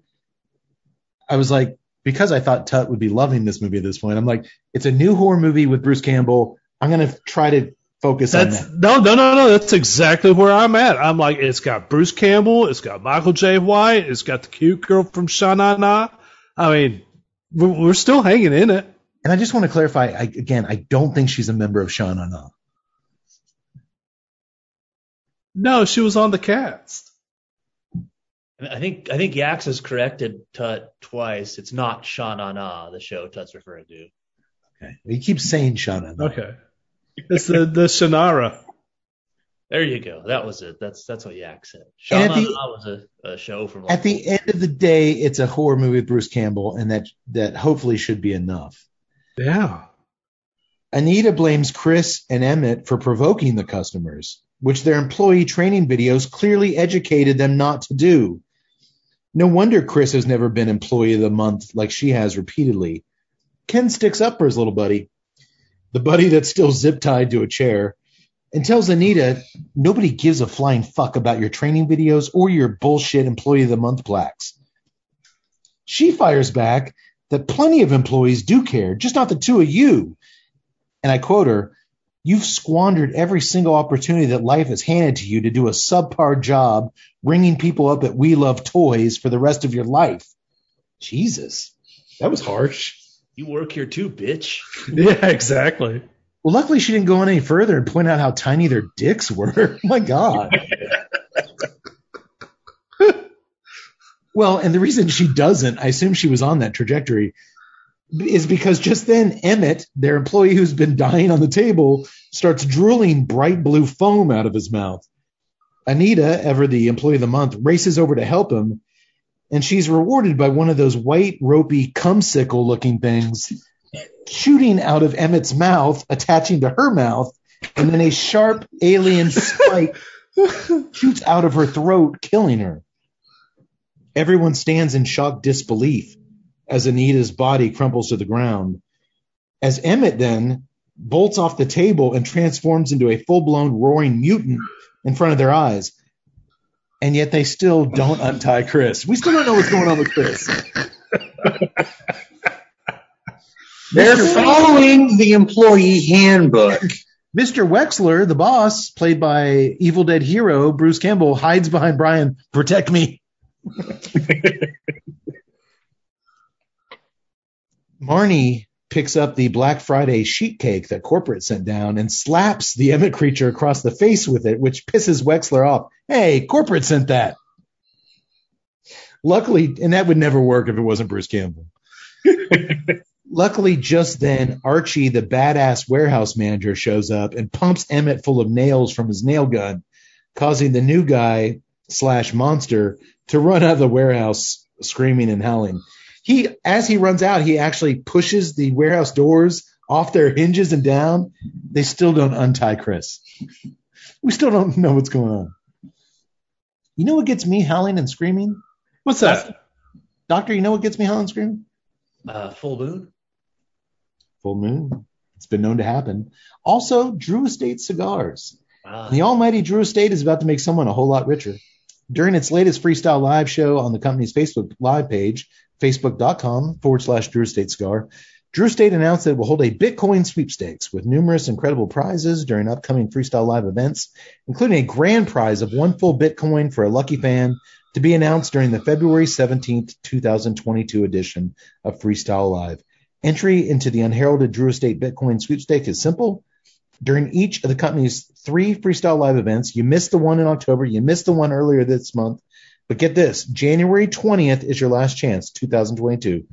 The company will randomly select the names of 5 people who attend the online show and comment during specific times in each broadcast as potential winners of an assortment of fantastic prizes. The 5 winners from each of these 3 shows will create the contestant pool of 15 people eligible to win the grand prize Bitcoin. How crazy is that? That's really crazy, not just a little bit crazy. Oh. A little cryptocurrency humor for you. And while we're talking about things that are a little bit crazy, a little bit cool, I'd also like to take a hot minute to once again let you know about something very cool, Cigar World. Cigar World's an online site for cigar smokers. There you can get cigar news, reviews, and a lot more. Also on the site is a cigar research panel called the Testing Lab. You can sign up to give your input on new cigars by taking surveys and testing cigars. Check it out at cigarworld.com/testing lab. I cannot say yes or no that you might stumble across the doctor on there doing some kind of experimenting with pink pulsating orbs. I often am found in a laboratory, but I do very little with pink pulsating orbs. The good old days. Maybe if you did, they wouldn't be pulsating that much. Oh!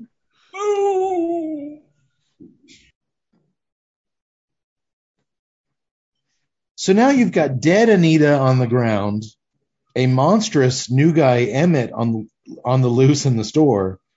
The police still not answering. Excuse me. Are you guys really not getting a lot of spice out of the sound? That spice is climbing for me through the nose. I wish it was climbing. How can a thing that's smoking like this campfire log not be getting? It's pretty potent. Yeah. Mine's climbed.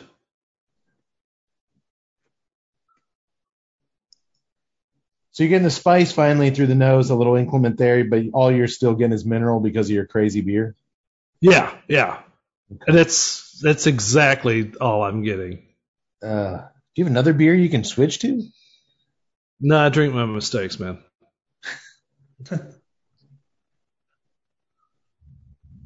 I'm getting a smidge of earth, but the beer's pretty much drowning out all the palate now.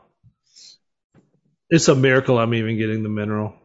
Didn't the beer on the can say like nothing but Christmas spices? Pretty much. I saw but that. A lot of beers are like that. It's like pumpkin spice ale, and it's like there's no pumpkin in it, or this type of spice, and there's barely any of it in there. Yeah, you said your pumpkin spice ale was actually one of your better pairings this year. You thought that one? Yeah, that was actually really good. Right. None of that stuff appeals to me. I remember I got so excited last year when Cade told me that they had that beer, the Crunch Enhancer, and then had it on the show, and it was like it was high alcohol content, but it was like pure like maple sugar.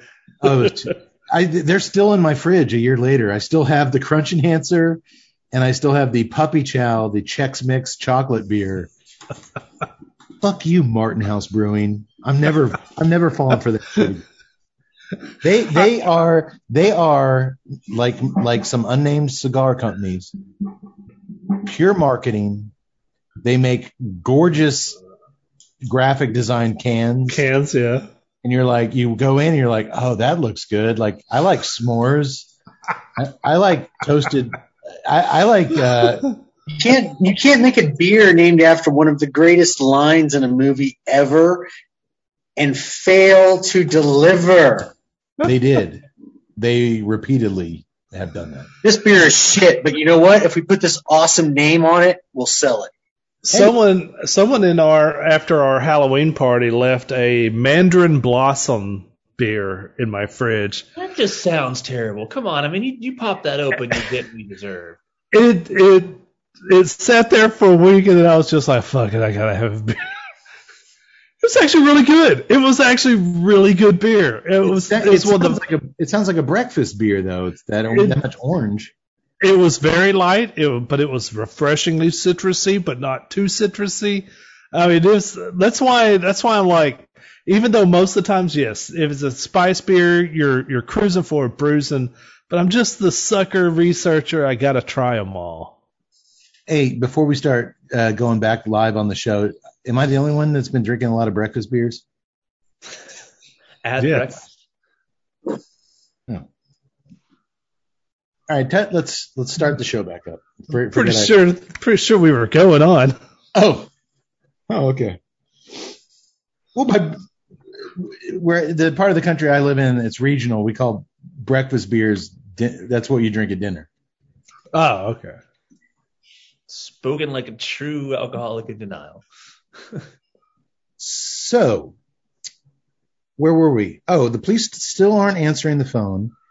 And when the employees finally get a call through to another nearby We Love Toys location, they all listen in on speakerphone as the terrified store manager screams that they're under attack by the shoppers and that they seem to be gathering together to build something in the store. Before that is, she's attacked and screaming and the phone line goes dead.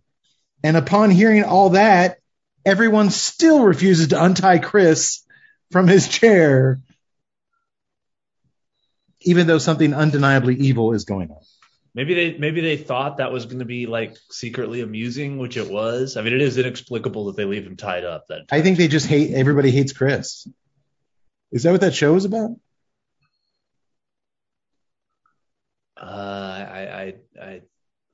I don't know what's going on now. Much like this movie, I don't know what's going on. As everyone bickers about what an appropriate plan of action is, do they pile into Ken's dadmobile? He's like, it sits 7, but we can squeeze in. Make a run for it on foot, or just barricade the doors and stay put. Mr. Wexler walks over to the fridge, TNCC style, and starts chugging from the bottle of cheap champagne that corporate sends him every year for making his sales goals. He tells them they're all going to feel really dumb tomorrow when this all blows over. You know, despite him witnessing the new guy transform into a mutant, that, by the way, is still running around loose in the store and nobody seems concerned about. And then listening to his fellow nearby store manager on the phone as she was ripped to pieces by rabid shoppers. You see what I mean by nothing flows in this movie? There's no motivation at all. Nothing makes logical sense as far as we see something happen and you're like, everyone would react this way, and these people don't react at all that way. It's a horrible screenplay. It is flat out horrible. It's constructed terribly. There's scenes in this movie which make so little sense. I skipped over it. There was one scene where some toy store employee goes out for a smoke break, and you zoom in on his eyes like he sees something like really bothersome, and you cut to his point of view, and it's a car in the parking lot. And it's like, and he's like, and it's just a car, and it makes no sense. Yeah, it was disappointing. I thought they really could have done a lot more. Indeed, Doctor. Well, under the leadership now of Marnie, who has stepped up because Mr. Wexter flat out said he isn't up to it, the 7 employees head out of the warehouse and back out into the main store. After a few steps, they stop cold in their tracks. The store is dark now, illuminated only by the neon lights of blinking toys and Christmas trees, and what customers remain inside are dragging around severed body parts and shuffling around in the shadows. Luckily, Archie knows what the fuck he's doing. You get the sense he's ex-military. He never says it, but the way He does have a K-bar knife on his tool vest. on his We Love Toys apron. Yes, I was like, Archie's all about it. He's got it. Well, they quickly start listening to him because he sounds like he knows what the fuck he's doing. He tells them, and he's got the voice to listen. I mean, yes, sir. I was really waiting for him to just walk out into the flaming hellpocalypse and be like, I knew this day would come. I was waiting for it. who's not going to follow Archie? He commands Ken to take Marnie and Ruth, old lady Ruth, back to the manager's office and lock themselves in. Well, he, Mr. Wexler, Brian, and Chris secure the wide open employee exit door in the store that's letting all these rabid shoppers flow in and out of the store freely. A sheepish Mr. Wexler informs Archie, Archie, I should actually go and hide in the office with the women, seeing as how Brian represents me on the sales floor. And Brian straightens his bow tie and says, I will carry your grace to the sales floor as always, sir. I did like that line. Loyal to the end. I like this guy. I'd say this cowardice. I do like the actor who's playing it, and I wasn't thrilled with a lot of the lines in here. I thought that they tried to be funny, and it just fell flat. Oh, but I left so many lines out because I couldn't repeat them. Oh God! But this little scene, their little interactions work, and I think I can't remember. I don't know who the actor is who plays Brian, but I thought he did a fantastic job with what he was given. I think I point his name out later, so I'm going to give him a little bit of shine. I'll say this. This cowardice is a change of pace for the usually heroic Bruce Campbell, but if you think about it, it really isn't, as Ash in the Evil Dead movies was always a very reluctant hero. Yeah. In the Army of Darkness, he did everything he could not to be the hero. Yeah. But I mean, this is like me on steroids. This is a coward on steroids in this movie. He does not want to face anything. Mr. Wexler is not Ash, however. He is not Ash. Ash is pretty old now. Yeah, on one hand, I miss it. It's easy to be like, man, I love that character so much. I wanted him to be like that and everything that he does. But I understand, go for something different, mix it up. No, I'm cool with the funny coward stuff. Actually, if Mr. Wexler had strapped like a toy chainsaw on his hand and been like, let's do this, I would have called bullshit. Like, dude, I'm okay with what he does in this. I'm totally okay with what he does in this movie. So Big Archie and his team managed to get that exit door closed so no more alien zombie shoppers can get inside. Unless, of course, some of the ones that are already inside, of which there's dozens, just go and open the door again. But, of course, the screenplay doesn't cover that. While Ken and Mr. Wexler leave the ladies alone in the office to hit the bathroom upstairs. Wexler says he has to pinch a loaf, and Ken is desperate in need of the bottle of cheap booze he keeps hidden in a ceiling panel. That tracks. Only thing is, there's a toy truck delivery driver in one of the stalls. He showed up in the beginning of the film, got sick, and is like, where's the bathroom? And when Ken is on the ground lamenting his shattered bottle of booze that fell from the ceiling, he sees the guy's boots. And next thing you know, this alien zombie truck driver jolts out of the toilet and attacks Ken and Wexler. And it takes everything they have until finally the guy's strangling Ken. Mr. Wexler throws him his shattered whiskey bottle, and he jabs the guy in the neck with it, killing him. Once again, Doctor, whiskey saves the day. Is there anything it can't do? No, there's not. No. Oh, and down the store, all the shoppers are now congregating in Santa's village in the middle of the store, where they are pressing their bodies up against a giant pulsating illuminated pink sack that slowly absorbs them into it. That sounds like a kind of racy story the doctor told me from his Poughkeepsie days. But, Doctor, do you remember the pulsating pink sack from Poughkeepsie? Once again, legal purposes are going to prevent me from going into that story. As they should. I respect that. HIPAA. All I remember is me in a flower bed. There was nothing pulsating. Were they pink flowers? They were multicolored. Despite all of this insanity going on, the We Love Toys employees decide to head back down to the sales floor and get their Christmas bonuses before they get the fuck out of there. Only thing is, Mr. Wexler failed to tell them there are no Christmas bonuses this year, or that there are going to be massive layoffs right after the holidays. All of his workers are furious, naturally. But little petite Marnie manages to punch out Wexler before anyone else can. I quit, you fucking joke, she sees. All right, look. I know that money matters. I also know that someone's job matters. It's a little different in 2021 when every place is asking people to come work there. This was made when people actually had to keep their jobs. Now you can go get a job. You don't like it after the first day, go next door and work somewhere else. But all of this crazy fucking shit was taking place. Would you really be that worked up over your minimum wage time and a half Christmas bonus? This should have been going on before all this stuff, man. You're really sliding on the linoleum floor from body parts and blood, and you're freaking out about your Christmas bonus, which I'm pretty sure retail workers never get a Christmas bonus. That's what really was pretty bad with the script for me. It seemed like they were still worried about mundane things when they were in a apocalypse scenario. There's blood everywhere, and they're bitching about there's no checks. Where are you going to go cash these checks? Like a dramatic moment too, like what? There's no bonuses. They're attacked by fucking aliens. They're completely oblivious to the world is burning around them. Their fellow employee just alien spooged on another fellow employee, and he's got a big giant pulsating sack that's sucking up customers. Hey, Tut said spooge. Tut said spooge. Starting to talk about pulsating sacks.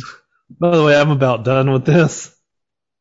I think there is something really interesting that could have been said about corporate America, the retail work environment in America, and consumerism in America in the context of this movie.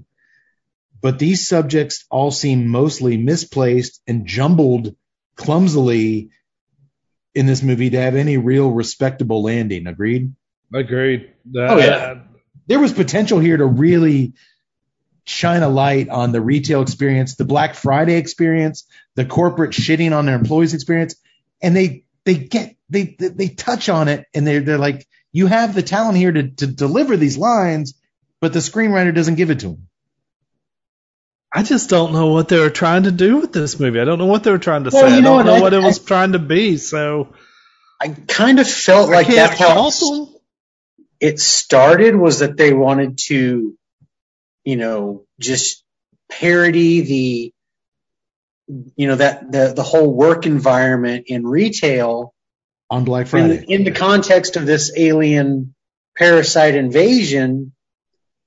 But then it just fell apart. It's like They dropped the ball. that's what I was kind of expecting. That's like, I figured that it was, drawing in there somewhere with this. A clever screenwriter could have said so many things with this movie.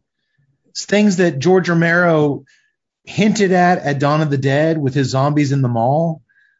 This movie could have said so much about Black Friday and these mass shoppers and consumerism, and not only that, but the shitty retail work environment. Dude, he just dips his toes in a little bit of all this in the screenplay, but never goes any deeper than that. well, I'll even keep it more simpler. I don't demand a commentary on consumerism or any big philosophy like that. I just still at this point didn't know what I was really watching. You just need a screenplay that makes logical. you need something that progressive logically and makes sense. And this movie, it doesn't do that either. Yeah. Yeah. Okay. So you're almost done with your cigar, Tut? Yeah, I'm about to put this thing out. Okay. I am just now into the final third. You're right, Tut. You are smoking that thing fast. I couldn't help it. I tried to slow down and I didn't. Construction has been phenomenal. Straight burn line, solid. Do you want to wait until you guys get it down? Because unfortunately, My notes are very, very specific on this cigar, thanks to my beer. Well, of course, I'll look forward to hearing your thoughts after you smoke one of these without that beer, which I'll make sure you do before we post our rating, because you need a second round of this one. No, I'm okay doing it, honestly, because from start to finish, I've gotten pretty much the same thing, which I'm okay with. That spice on the retrohale has been consistent. It's gotten a little stronger, gone down a little bit, ebbed and flowed, but it's never gone into mild. It's always been there. Yeah. Unlike you guys, Tut, understandably, I have gotten a little weird occasional vanilla bean thing on the undercurrent, which is awesome. The woodsiness on the draw, whether it be oak, hickory, mesquite, whatever the fuck, is awesome. It's bold, it's strong, it's enjoyable. It's also paired with a mineral component from that Nicaraguan tobacco, which is phenomenal. And then I also got that roasted coffee bean note. It reminds me so much of the Liga 9, only with a lot more spice, consistent spice through the nose, thanks to that San Andreas wrapper. It's like an undercrown and a Liga 9 kind of went into a pink pulsating sac and emerged a new being, a new evolution of creatures. I love this cigar. I was going to say that that mineral presence there, the closest thing that I could put this to would be a Liga 9, which is a great thing to say about a cigar because Liga 9 is one of my all-time favorite cigars. It's fallen here within the last couple of years because of some of the newer cigars, but I still love that cigar. So it's like a Liga 9 with a spicier retrohale, and that is a really, really great combo. Copious smoke production. This thing has not stopped just pouring smoke out of it. I'll be honest, I also review cigars for a fellow site, Blind Man's Puff, and I was actually sent this cigar from them, and I said in my review, I had no idea what it was, but I was like, any cigar that reminds me this much of my beloved Liga 9, that's high praise. And when I found out what it was, and it's consistent, I got the same thing, woodsy, coffee, minerals, that spice, but it reminded me of the Liga 9 then when I didn't know what it was, and it reminds me of the Liga 9 now that I do know what it was. So that's extremely high praise, considering the Liga 9 is one of my favorite cigars of all time. Okay. All that sound copacetic with you, Yak Boy? And it's pairing beautifully. Yes. It's pairing beautifully with the Imperial MC3. What cubed? Is that what you said? MC cubed? MC cubed, yeah. IPA. I'm enjoying it a lot. Todd obviously dropped the ball tonight with his beer. Yaks, is it? I'm assuming your beer has no chance but to wet your whistle with this one. Basically, it did. But I'll say this much about the cigar. Last third, spice started ramping up. Much stronger black pepper, stronger coffee flavor. The first 2/3 of the cigar the flavors were there, but they were just very diminished. And I mean, like I said, I had that mineral, but that was running through the whole thing. I mean, it was just very background. It had the woodiness. It had, and it continued a sweetness all the way through. Like I had mentioned earlier, I mean, in the very beginning, just on the cold draw when I lit up, almost like, you had mentioned that raisin sweetness. Oh man, it was there, Yaks, but unlike you, I didn't get any sweetness during the smoking experience at all. That's actually, I don't know if maybe this beer I'm having is just somehow changing my palate, or I mean, I don't know. That was the one thing. It's like I've just had this background sweetness. Well, I'd love to try your beer because I would love to pull out a little more sweetness out of the cigar. I thought maybe this citrus, mango heavy IPA would do that, but it hasn't. But that vanilla bean note I get under that retrohale does add a really cool little thing to it. So, okay. Well, boys, if you get anything new, Yaks, speak up. If not, I think we've said all there is to say. Let's do price point. This is a regular release. It will be on the shelves in perpetuity. What's the word? In perpetuity. In perpetuity. in perpetuity. This will be on the shelves. It is on the shelves now at most Drew Diplomat retailers nationwide. You can find them. The 652 Toros lasted us quite a bit. Well, me and Yak Boy lasted some time. Burned through it like a madman. Price point. A cigar blended to celebrate 10 years of a true game changer in the Drew Estate profile. That Liga Undercrown blended on the factory floor by the staff. They were smoking too many Ligas, and they were like, blend something else. And they came up with the Undercrown blend, and it changed the company. And this is to celebrate that 10 years. Tut, price point. I will go $15.99. $15.99. Yak Boy. 12.50. $12.50.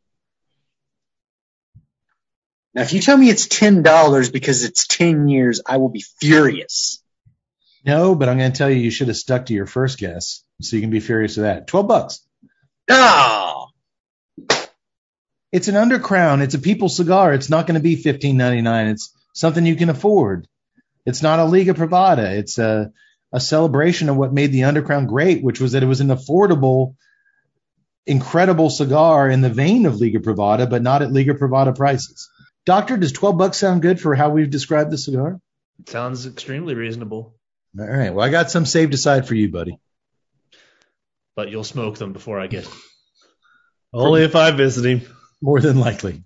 And I'm going to give some to Tut as long as he promises to drink it with a normal beer. Okay. Well, I think it's 3 thumbs up. Very, very much so. Okay, good.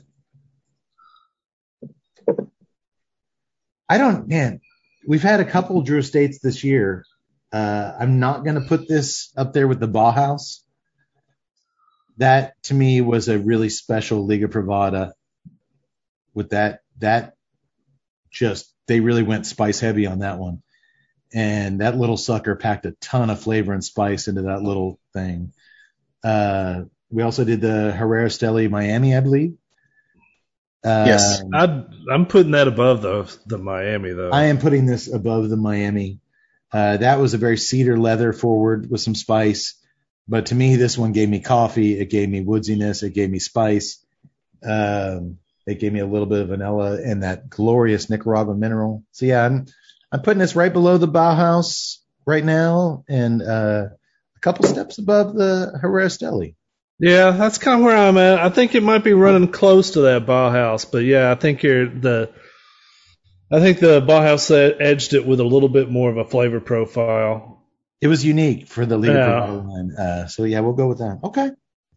And I think definitely folks listening at home, go with a strong citrus forward IPA or Yaks. What type of beer were you drinking? The UFO. It's a Vit Beer White Ale. A Vit Beer White Ale. Okay.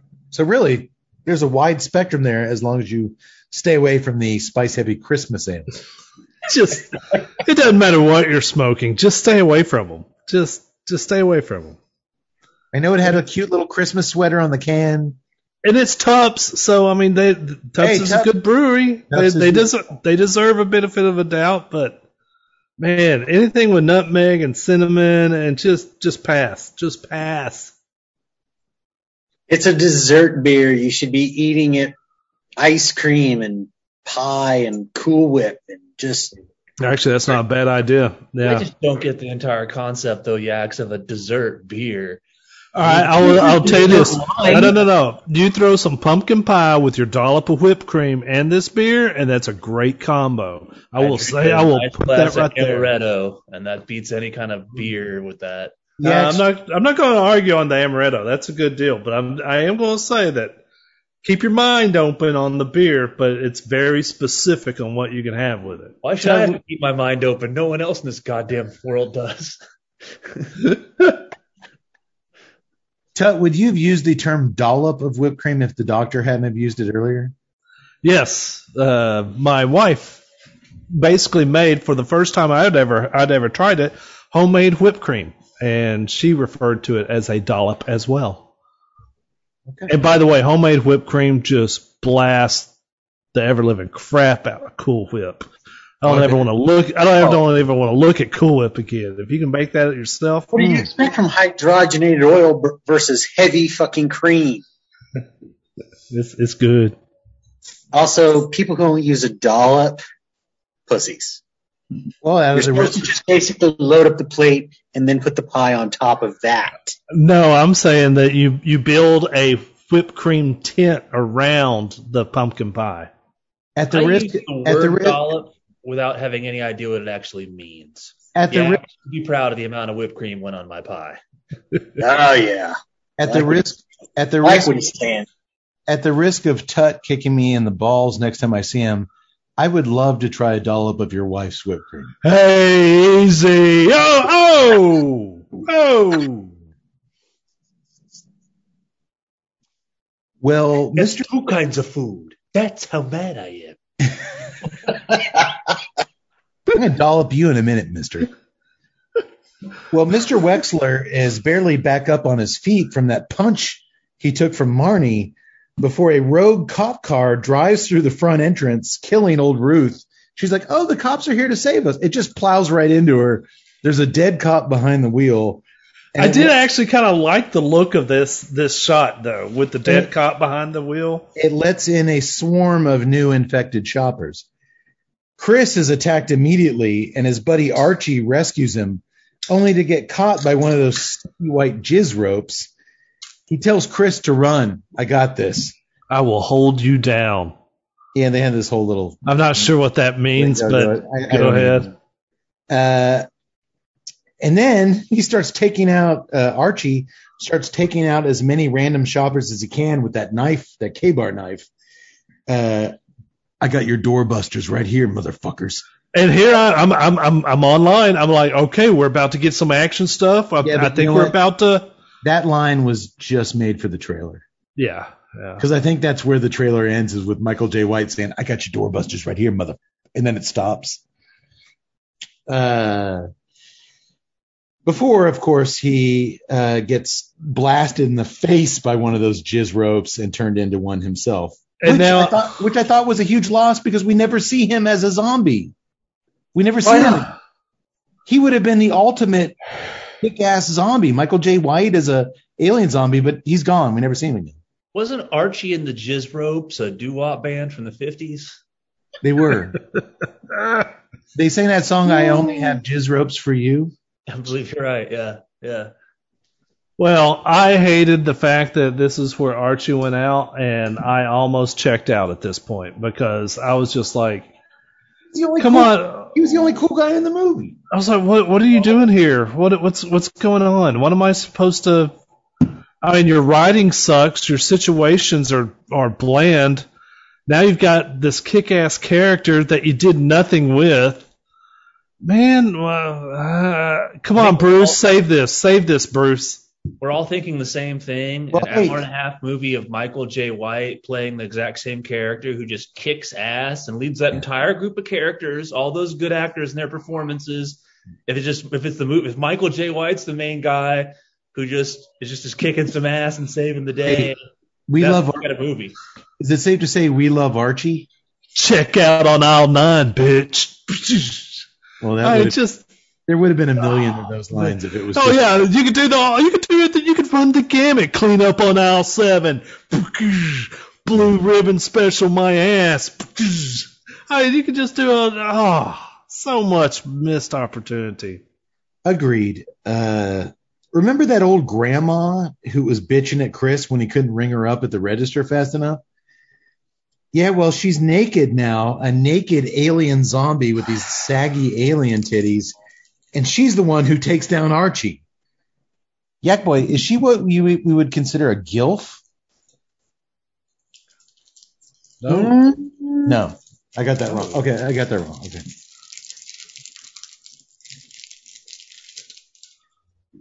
Do you guys like how I went to Yaks for that one? That will be remembered. That will be remembered. Going to our resident gilf expert. Chris sprints back to the warehouse to join the others with new guy Emmett chasing after him in hot pursuit. You son of a bitch. Once Chris is clear, Marnie, again, not the cowardly male employees, grabs a wrench and beats the shit out of alien zombie Emmett until he's finally still on the floor. Wexler grabs her. They're not really ever dead. That's a nice throwback to Ash. It's a trick. I like that. I mean, that's if anybody knows about these fuckers not being dead, it's Bruce Campbell.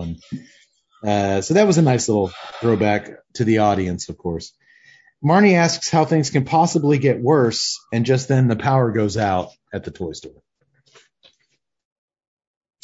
So the remaining 5 We Love Toys employees light up a bunch of toys in the middle of the warehouse break area and sit around reflecting on how long each of them has been working there and what circumstances either brought them there in the first place or kept them there, some for over a decade. Hell, Wexler's been there for 27 years, and he's nothing but positive about it. He was lonely then, but he discovered that there's a place for everyone, and this is his place. Regional managers call him on the phone daily to ask for sales numbers. Female employees have to laugh at his corny jokes, and even the coolest guys working for him have to obey him. This place gives him worth, he says. Man, I think there's a lot of truth to this scene delivered by the screenwriter and Bruce Campbell. It's my experience it takes a certain specific type of person to work for decades, not just in retail management, but management. And they nail both this moment and this character of Mr. Wexler perfectly. I'm finally saying something nice about the screenplay. Bruce Campbell's speech in the break room there hit a lot of right notes for me. It's totally out of context. I mean, yeah, it's in that it's good.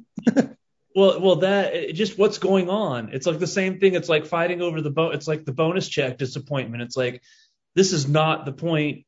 Yeah, he gives a great performance, very subtle, very restrained, and that's a good speech and all, but it just doesn't fit in the context of the movie at this point. The world's coming to an end. There's not the time for them to sit around and have this chat. No, it does not. There's crazy people running around tearing apart bodies right outside their door. But I've accepted at this point that the script sucks and that there isn't going to make a lot of sense. So, but I thought that little speech by Bruce Campbell and the way he delivered it and the way it was written was really, really good. Taken as a vignette, it made me sad because this movie could have been full of those moments that were really, really good, and they didn't do any of it. Taken as a vignette, yes, you're correct. It was fun. It was a good scene. It was good lines. It was delivered right. But put in context, there is no context in this stupid movie. And they deserved better. All these actors deserved better. Yeah, they did.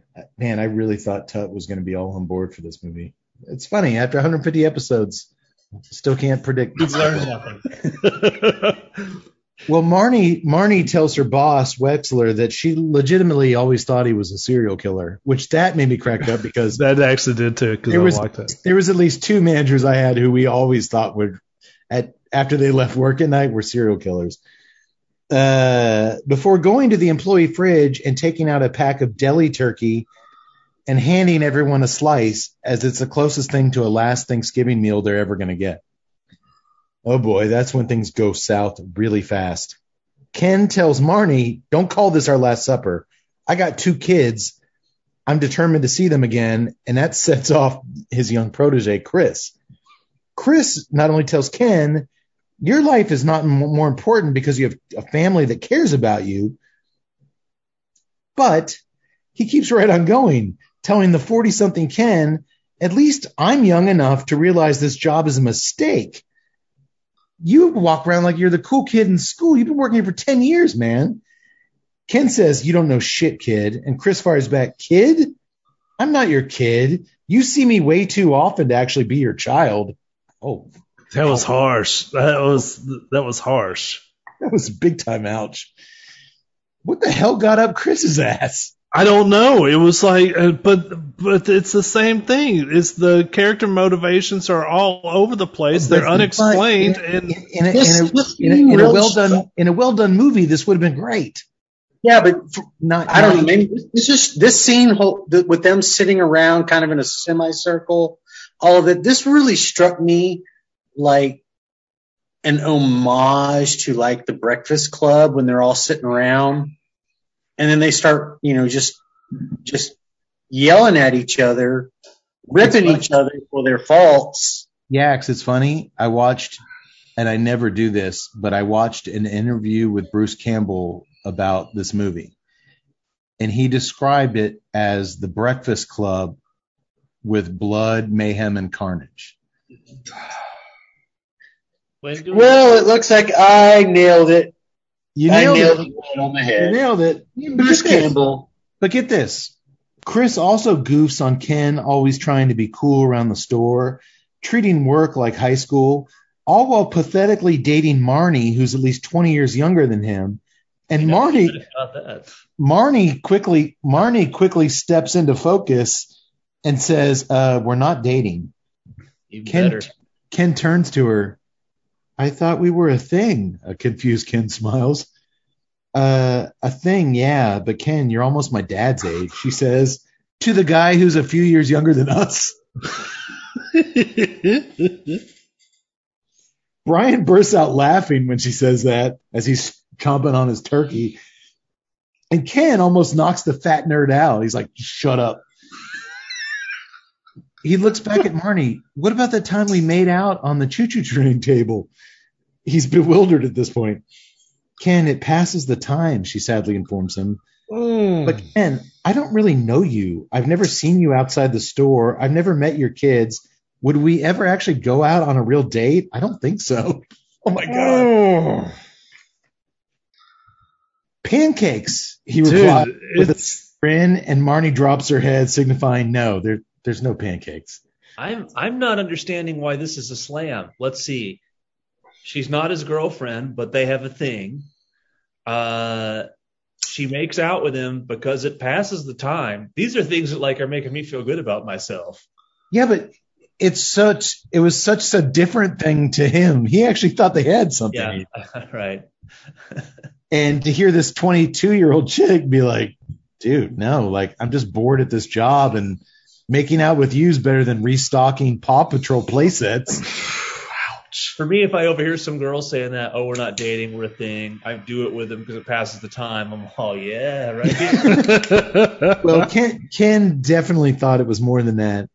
The guy who thought he was viewed as too cool for school realizes all of a sudden everyone sees him as a fucking loser.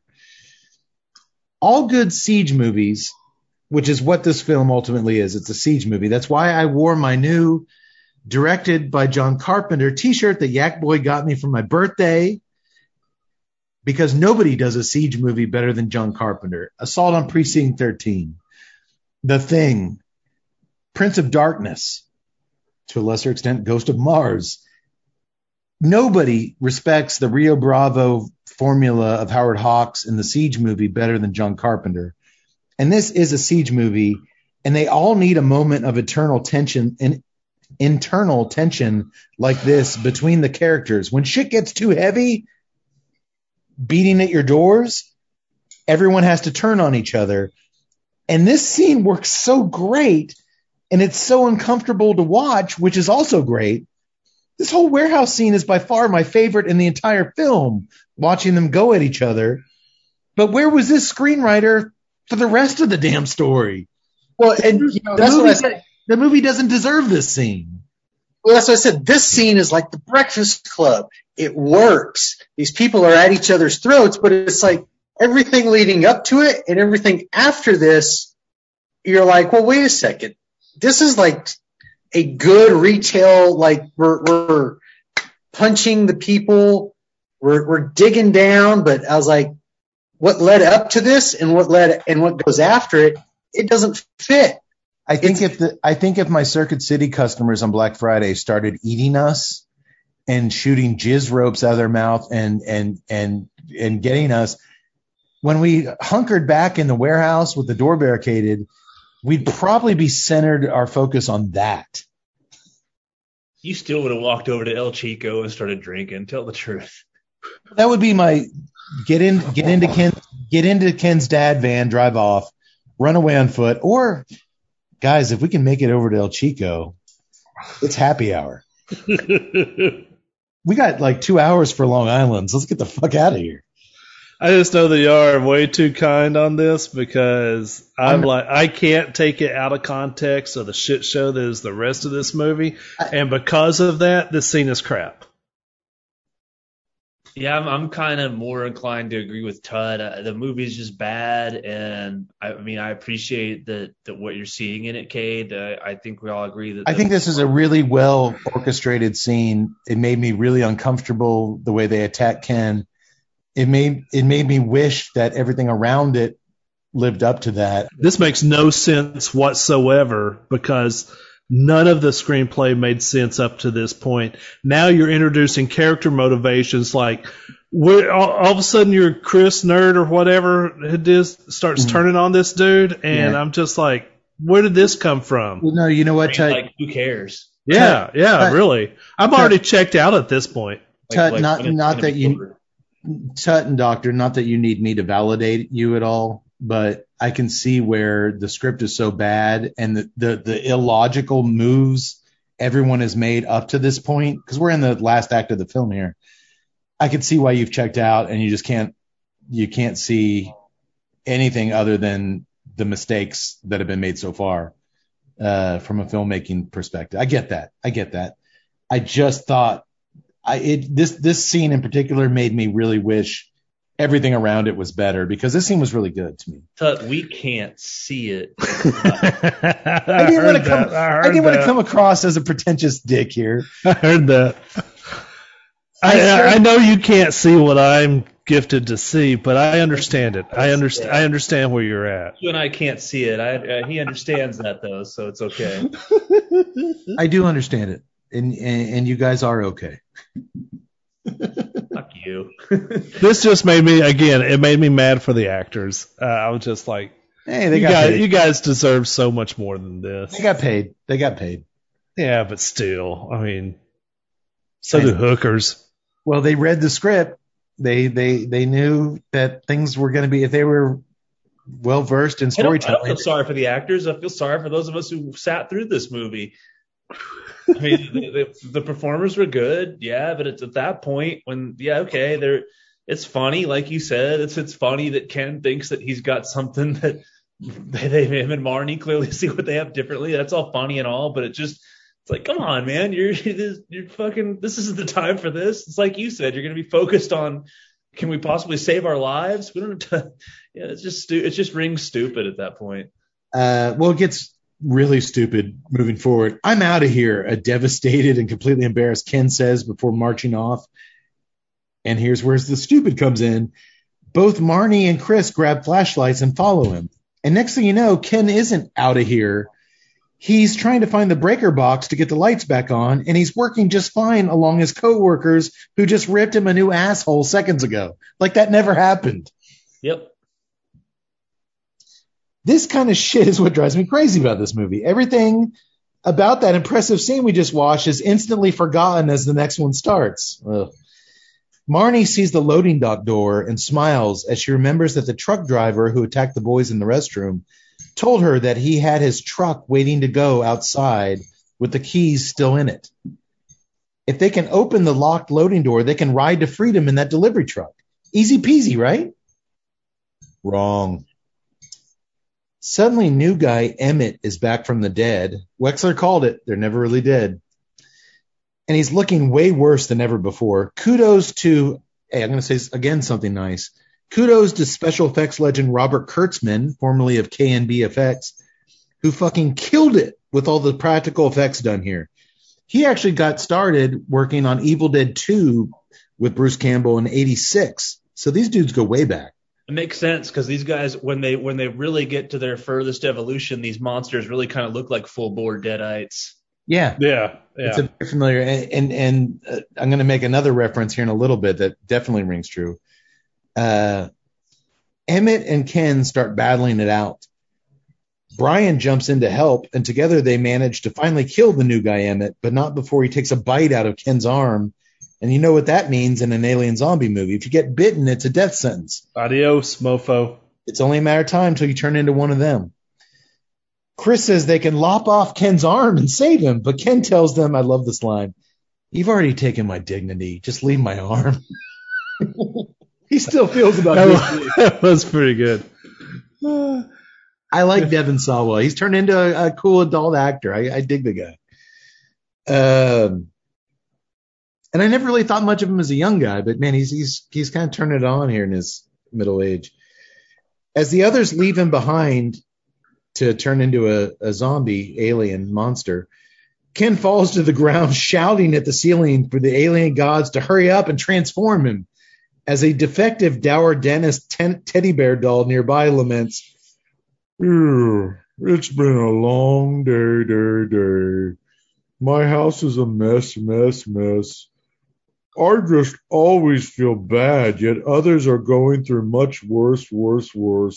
Fuck off, Dower Dennis," Ken says. Again, I think Dower Dennis got moved into my top 3 actors in this thing. I love Dower Dennis. Marnie, Chris, Brian, and Mr. Wexler are able to open the loading door and climb into the back of the delivery truck. Wexler says they can drive to his Elks Lodge, which is only a few miles away. And Brian says, how about we drive to the police station? The police are here and they're monsters now, Chris reasons. Now, Marnie says with a raised eyebrow. Fucking millennials. I wish there was a little more of that too. Like she's very anti-cop. They could have sprinkled a lot more of that cool stuff in the script if it was good. Well, Chris is able to crawl up out of the back of the truck through a hatch, but he's spotted by infected shoppers milling around outside immediately who charge at him. And he's able to quickly run and climb into the cab of the delivery truck to drive them all to safety, except he doesn't know how to work the gears in the truck. That tracks. He can't get this thing to go. Back inside, the Dower Dennis doll moans, "I just can't get it together. It's not like my life was my choice. Right before it bursts into flames, setting the entire warehouse on fire. And just as the naked, growling grandma monster, Yax, is a hubba-dubba-doo in order? No, No. not at all. She breaks through the barricaded warehouse door and attacks Ken, who's now wearing roller skates for some reason. He decided he's going to die and turn into an alien. He might as well put on some roller skates. Is it just me, or did naked grandma alien zombie look just like one of the titty twister vampire chicks that Kurtzman created for From Dusk Till Dawn? Close to it, yeah. So similar. He pulled that bag out. He created all those vampires in Dusk Till Dawn, and she reminded me a lot of that. So Ken and the naked granny battle it out as the store begins to fill with smoke. Chris climbs back on the roof and back down the hatch, where he tells everyone not only can he not drive the truck, but he saw an infected We Love Toys employee outside, so they have to stay quiet in case he was spotted. Which makes no sense because we saw an army of infected people chasing him. Again, the script makes no fucking goddamn sense. So they all pile out of the truck, which is being torn apart by alien zombies, and they head back into the smoke-filled warehouse. Mr. Wexler, in full leader mode now, tells Marnie to grab his shirt. They can't see, so I know this warehouse blind like the back of my hand. Grab the back of my shirt, Marnie. Chris, grab the back of her shirt, and Brian, bring up the rear. Brian asks him why he's in the back, and Wexler, matter-of-factly, tells his portly assistant manager, "These things are hungry, and, well, you're the slowest and the juiciest." Let's go, Juicy. But I can't see anything, Brian whines as they start marching into the smoky warehouse. Shut the fuck up, Juicy. That is why you write Bruce Campbell the check. And this is where I'm like, and here's where it turns around. Bruce is in leader mode. Here we go. We're going to get some ash into here. We're going to mix in some ash, and we're going to save this movie. They manage to make their way up to the roof of We Love Toys, but that is no safe haven from the mayhem going on. Fire is pouring out of the air vents on the roof. Alien monsters from inside are pounding on the hatch that the surviving employees just crawled out of. And that giant pink blob is breaking through the roof itself, growing now at an astronomical rate. Mr. Wexler finally snaps from the pressure of it all. After 27 years, he's finally had enough of Black Friday. The fake-ass smile he's had to put on, listening to Air Supply for 200,000 listens. He's fucking, his feet are tired, and he's had it. So he yanks open the hatch and dives down to fight the army of darkness. Woohoo!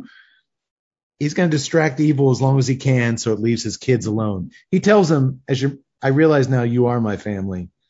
And he sacrifices himself. And no. He's not going to turn this movie around. Luckily, right before the granny monster devours Ken, she's sucked into the massive pink blob. Her body is the last shopper it needs to grow to its fullest potential.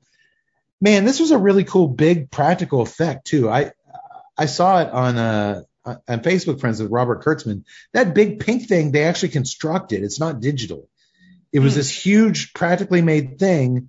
I just wish they hadn't added that cheesy little digital smoke puffs, because that made it look cheap and a lot worse. I mean, it looked really cool, just natural. Back up on the roof, Brian confesses to Marnie and Chris that it was he who bit Ken, not the guy monster Emmett. Ken Bates was no hero, he says. He was a drunk and a creep, so I did us all a favor. You piece of shit, Marnie screams as she starts punching Brian.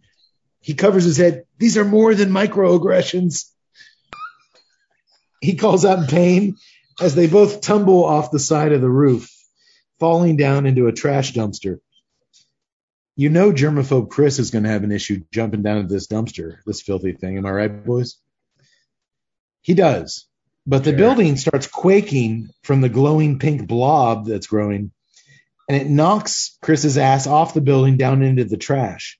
Marnie and Chris exit the dumpster, leaving the traitorous Brian behind, despite him pleading that he did all of them a favor by taking out Ken. He was getting on to all of our shit, man. The blob continues to grow exponentially on the roof of We Love Toys.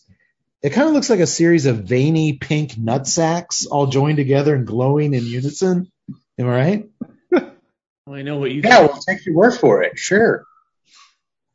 Well, there it is. It took me 6 years and 150 episodes, but I finally typed the words, a series of veiny pink nut sacks all joined together and glowing in unison.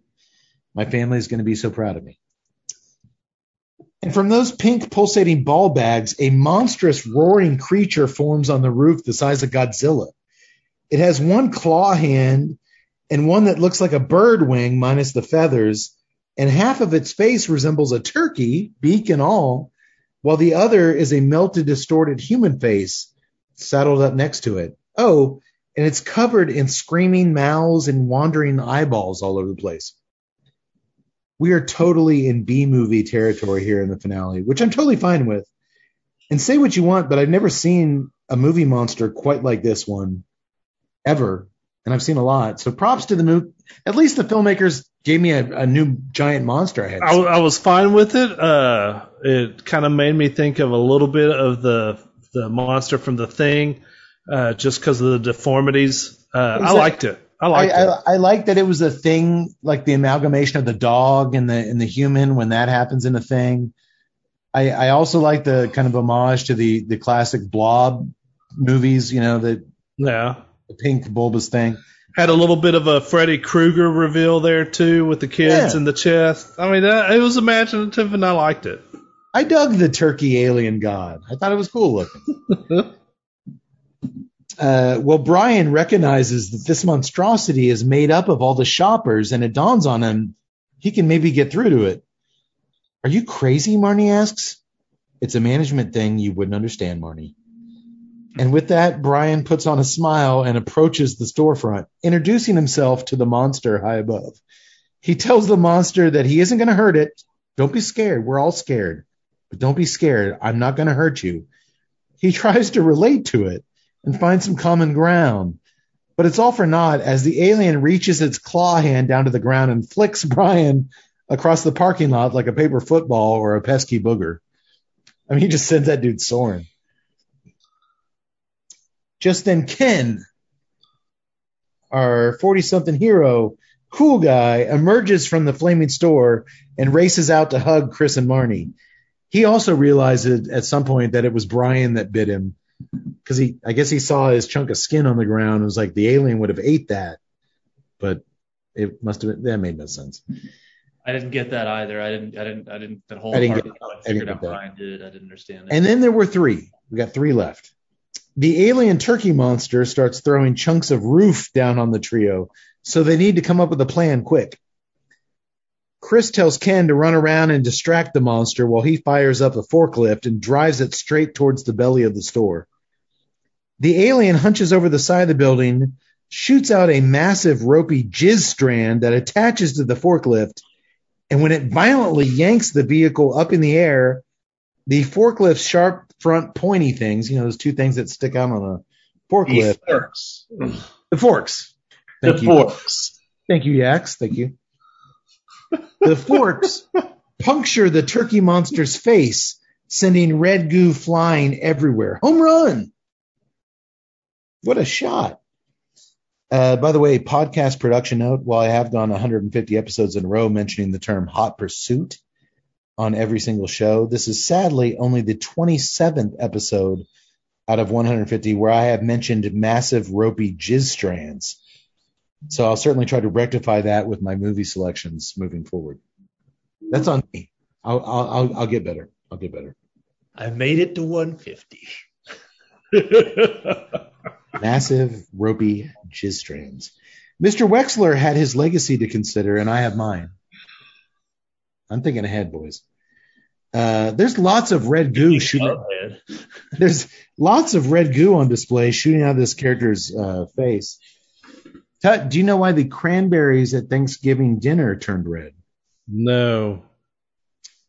Because in the kitchen they saw the turkey's dressing. That is great. Put more thought into that joke than the screenwriter into this movie. Well, you probably did.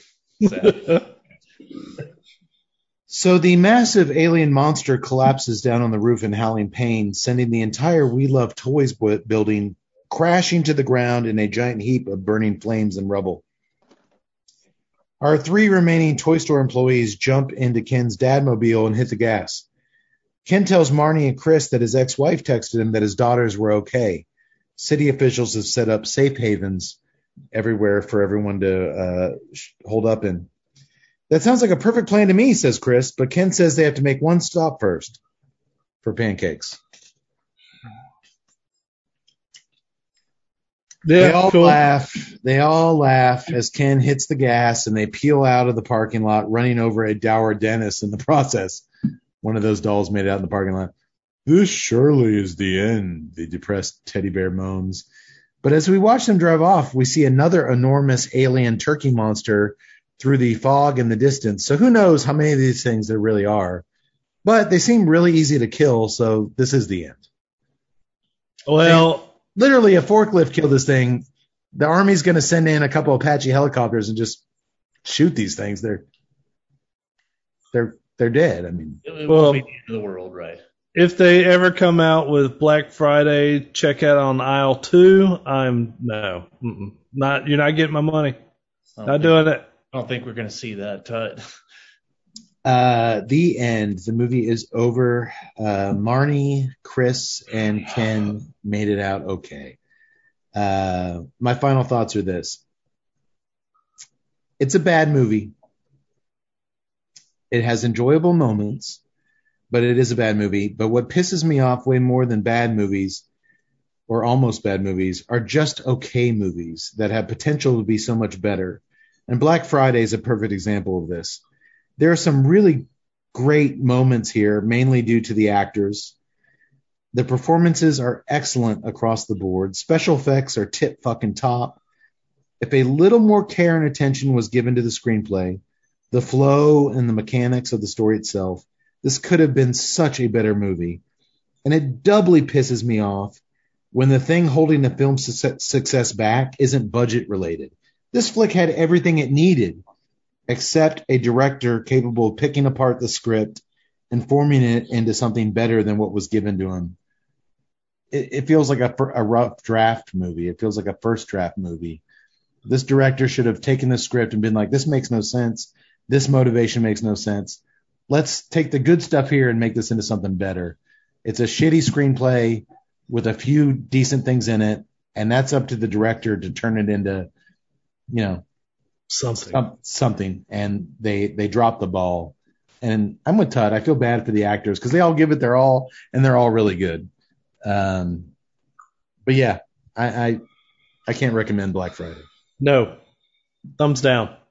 The script needed a lot of work. It didn't need a little more work. The script needed to be overhauled. Well, I agree with Cade. Everything was there. Just it needed a better direction. I mean, had all. Well, the thing is, you've got a screen. Had the actors. It had a story, but someone didn't say, "Well, this isn't." It's just like it was shot out of sequence. I mean, you've got a guy who hasn't written many produced screenplays, if any. He was a very newbie writer, and the director had mainly done music video. He'd done like 3 or 4 Aerosmith things. Like he hadn't made a movie, so it's like all the ingredients are there for this not to do well. If you had brought in an established genre director that actually knew how to put together a story on screen, he could have put something together. This had a lot of potential. It's kind of sad that it failed as much as it did. Doctor, would you say it could have used a dollop of talent behind the camera? I would definitely say that a dollop would have improved things immensely. Well, you win some, you lose some. But there you have it, folks. Our Better Late Than Never Thanksgiving episode. The next time you're going to see us is our before Christmas special. We'll actually get that out before Christmas, and maybe we'll do it right this time. We had to scrap our last Christmas special, so we're going to redo the exact same one we did last year, but for real this time. And we're also going to have a very special guest on our next show. My favorite cigar blender in the business, Mr. Steve Saka, has been asking to come on the show, and he's going to introduce our cigar we're going to be smoking, and I'm really excited about that. He's the only, I think, cigar master blender that openly voices that he'd like to come on the show. So be careful what you wish for, Steve. You're coming on. Hey, a gift from Saka Claus. I cannot wait to get Saka Claus on the show. It's going to be fun. We always have a really fun time with Steve. He doesn't hold back. We won't hold back. And that's going to be a really fun way to end the year. So Underground 10, loved it. It's up there. Anything, like I said, reminds me of the League of Nine that much, but with a really potent blast of continuous spice mixed with the flavors that delivered. $12. Man, you can't get no League of Nine for $12. That's awesome. And it's kind of like the gateway between Undercrown and Liga. Like for the 10th anniversary, they found the middle ground, which is awesome. And kudos to one of my other favorite master blenders, Willie Herrera, for dialing that in, and it makes sense. I'll say my Double Galaxy beer from Ingenuous Brewing sucked ass. My other one, the MC Cubed from Equilibrium Brewing, was phenomenal. It paired very well with the Underground 10. Glad I thought ahead to get a backup beer. Yak Boy, you liked your wit beer? I did indeed. UFO was very good. Tasty. Went well. Didn't interfere with not overpowering towards the cigar, so I like that. Did not interfere with your cigar at all. Tut, your beer completely interfered with your cigar. Just terrible. A rare miss from Tufts Brewery, but well, you never know. You never know. It just reinforces the mantra I hold dear in my heart. Trust no one. Believe in no one. Everyone and everything is going to eventually disappoint you. Happy holidays, everybody. Hey. Thanks, Dowercade. We will see you in 2 weeks for our big happy Christmas time extravaganza. Until then, may the wings of liberty never lose a feather. Sayonara, motherfuckers. Gobble, gobble. We'll see you next time. Bye. All right. Oh, wait. Tut, we didn't do links. No, we sure didn't. Tut, give me some links. Better All late than right. never. All right, so if you're on Instagram, hit us up at TNCC_podcast. You can follow us on Twitter at TNCCcast. Join us on Facebook, Tuesday Night Cigar Club. You can also subscribe. Please subscribe to us on YouTube at Tuesday Night Cigar Club. If you're going to do some Christmas shopping, ho, ho, ho, go to the Tuesday Night Cigar Club. If you want to buy any of the cigars that you see on the show, click on the Famous Smoke Shop banner. It'll automatically enter the promo code TNCC20 for you, and you will get $20 off an order of $100 or more. And if you want to go do some shopping on Amazon, click on the Amazon banner, do your shopping from there. Merry Christmas. We almost blew it, but we fixed it. We fixed it. Unlike the scriptwriters for this movie, we fixed it. We caught our mistakes, and we fixed it before it was too late. Learn from us, young Hollywood screenwriters. Well, I think he was like up in Massachusetts or somewhere. But anyway, Merry Christmas, folks. We'll see you in a couple weeks. Bye.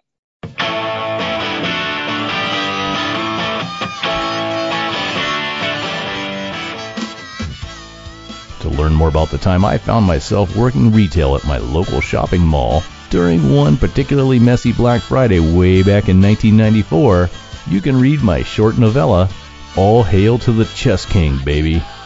You see, I had just sold the last heavily discounted sweater vest on our shelves when a disgruntled hose beast demanded to speak to my manager regarding my quote-unquote attitude problem, regarding my refusal to check the back of the store for more sweater vests.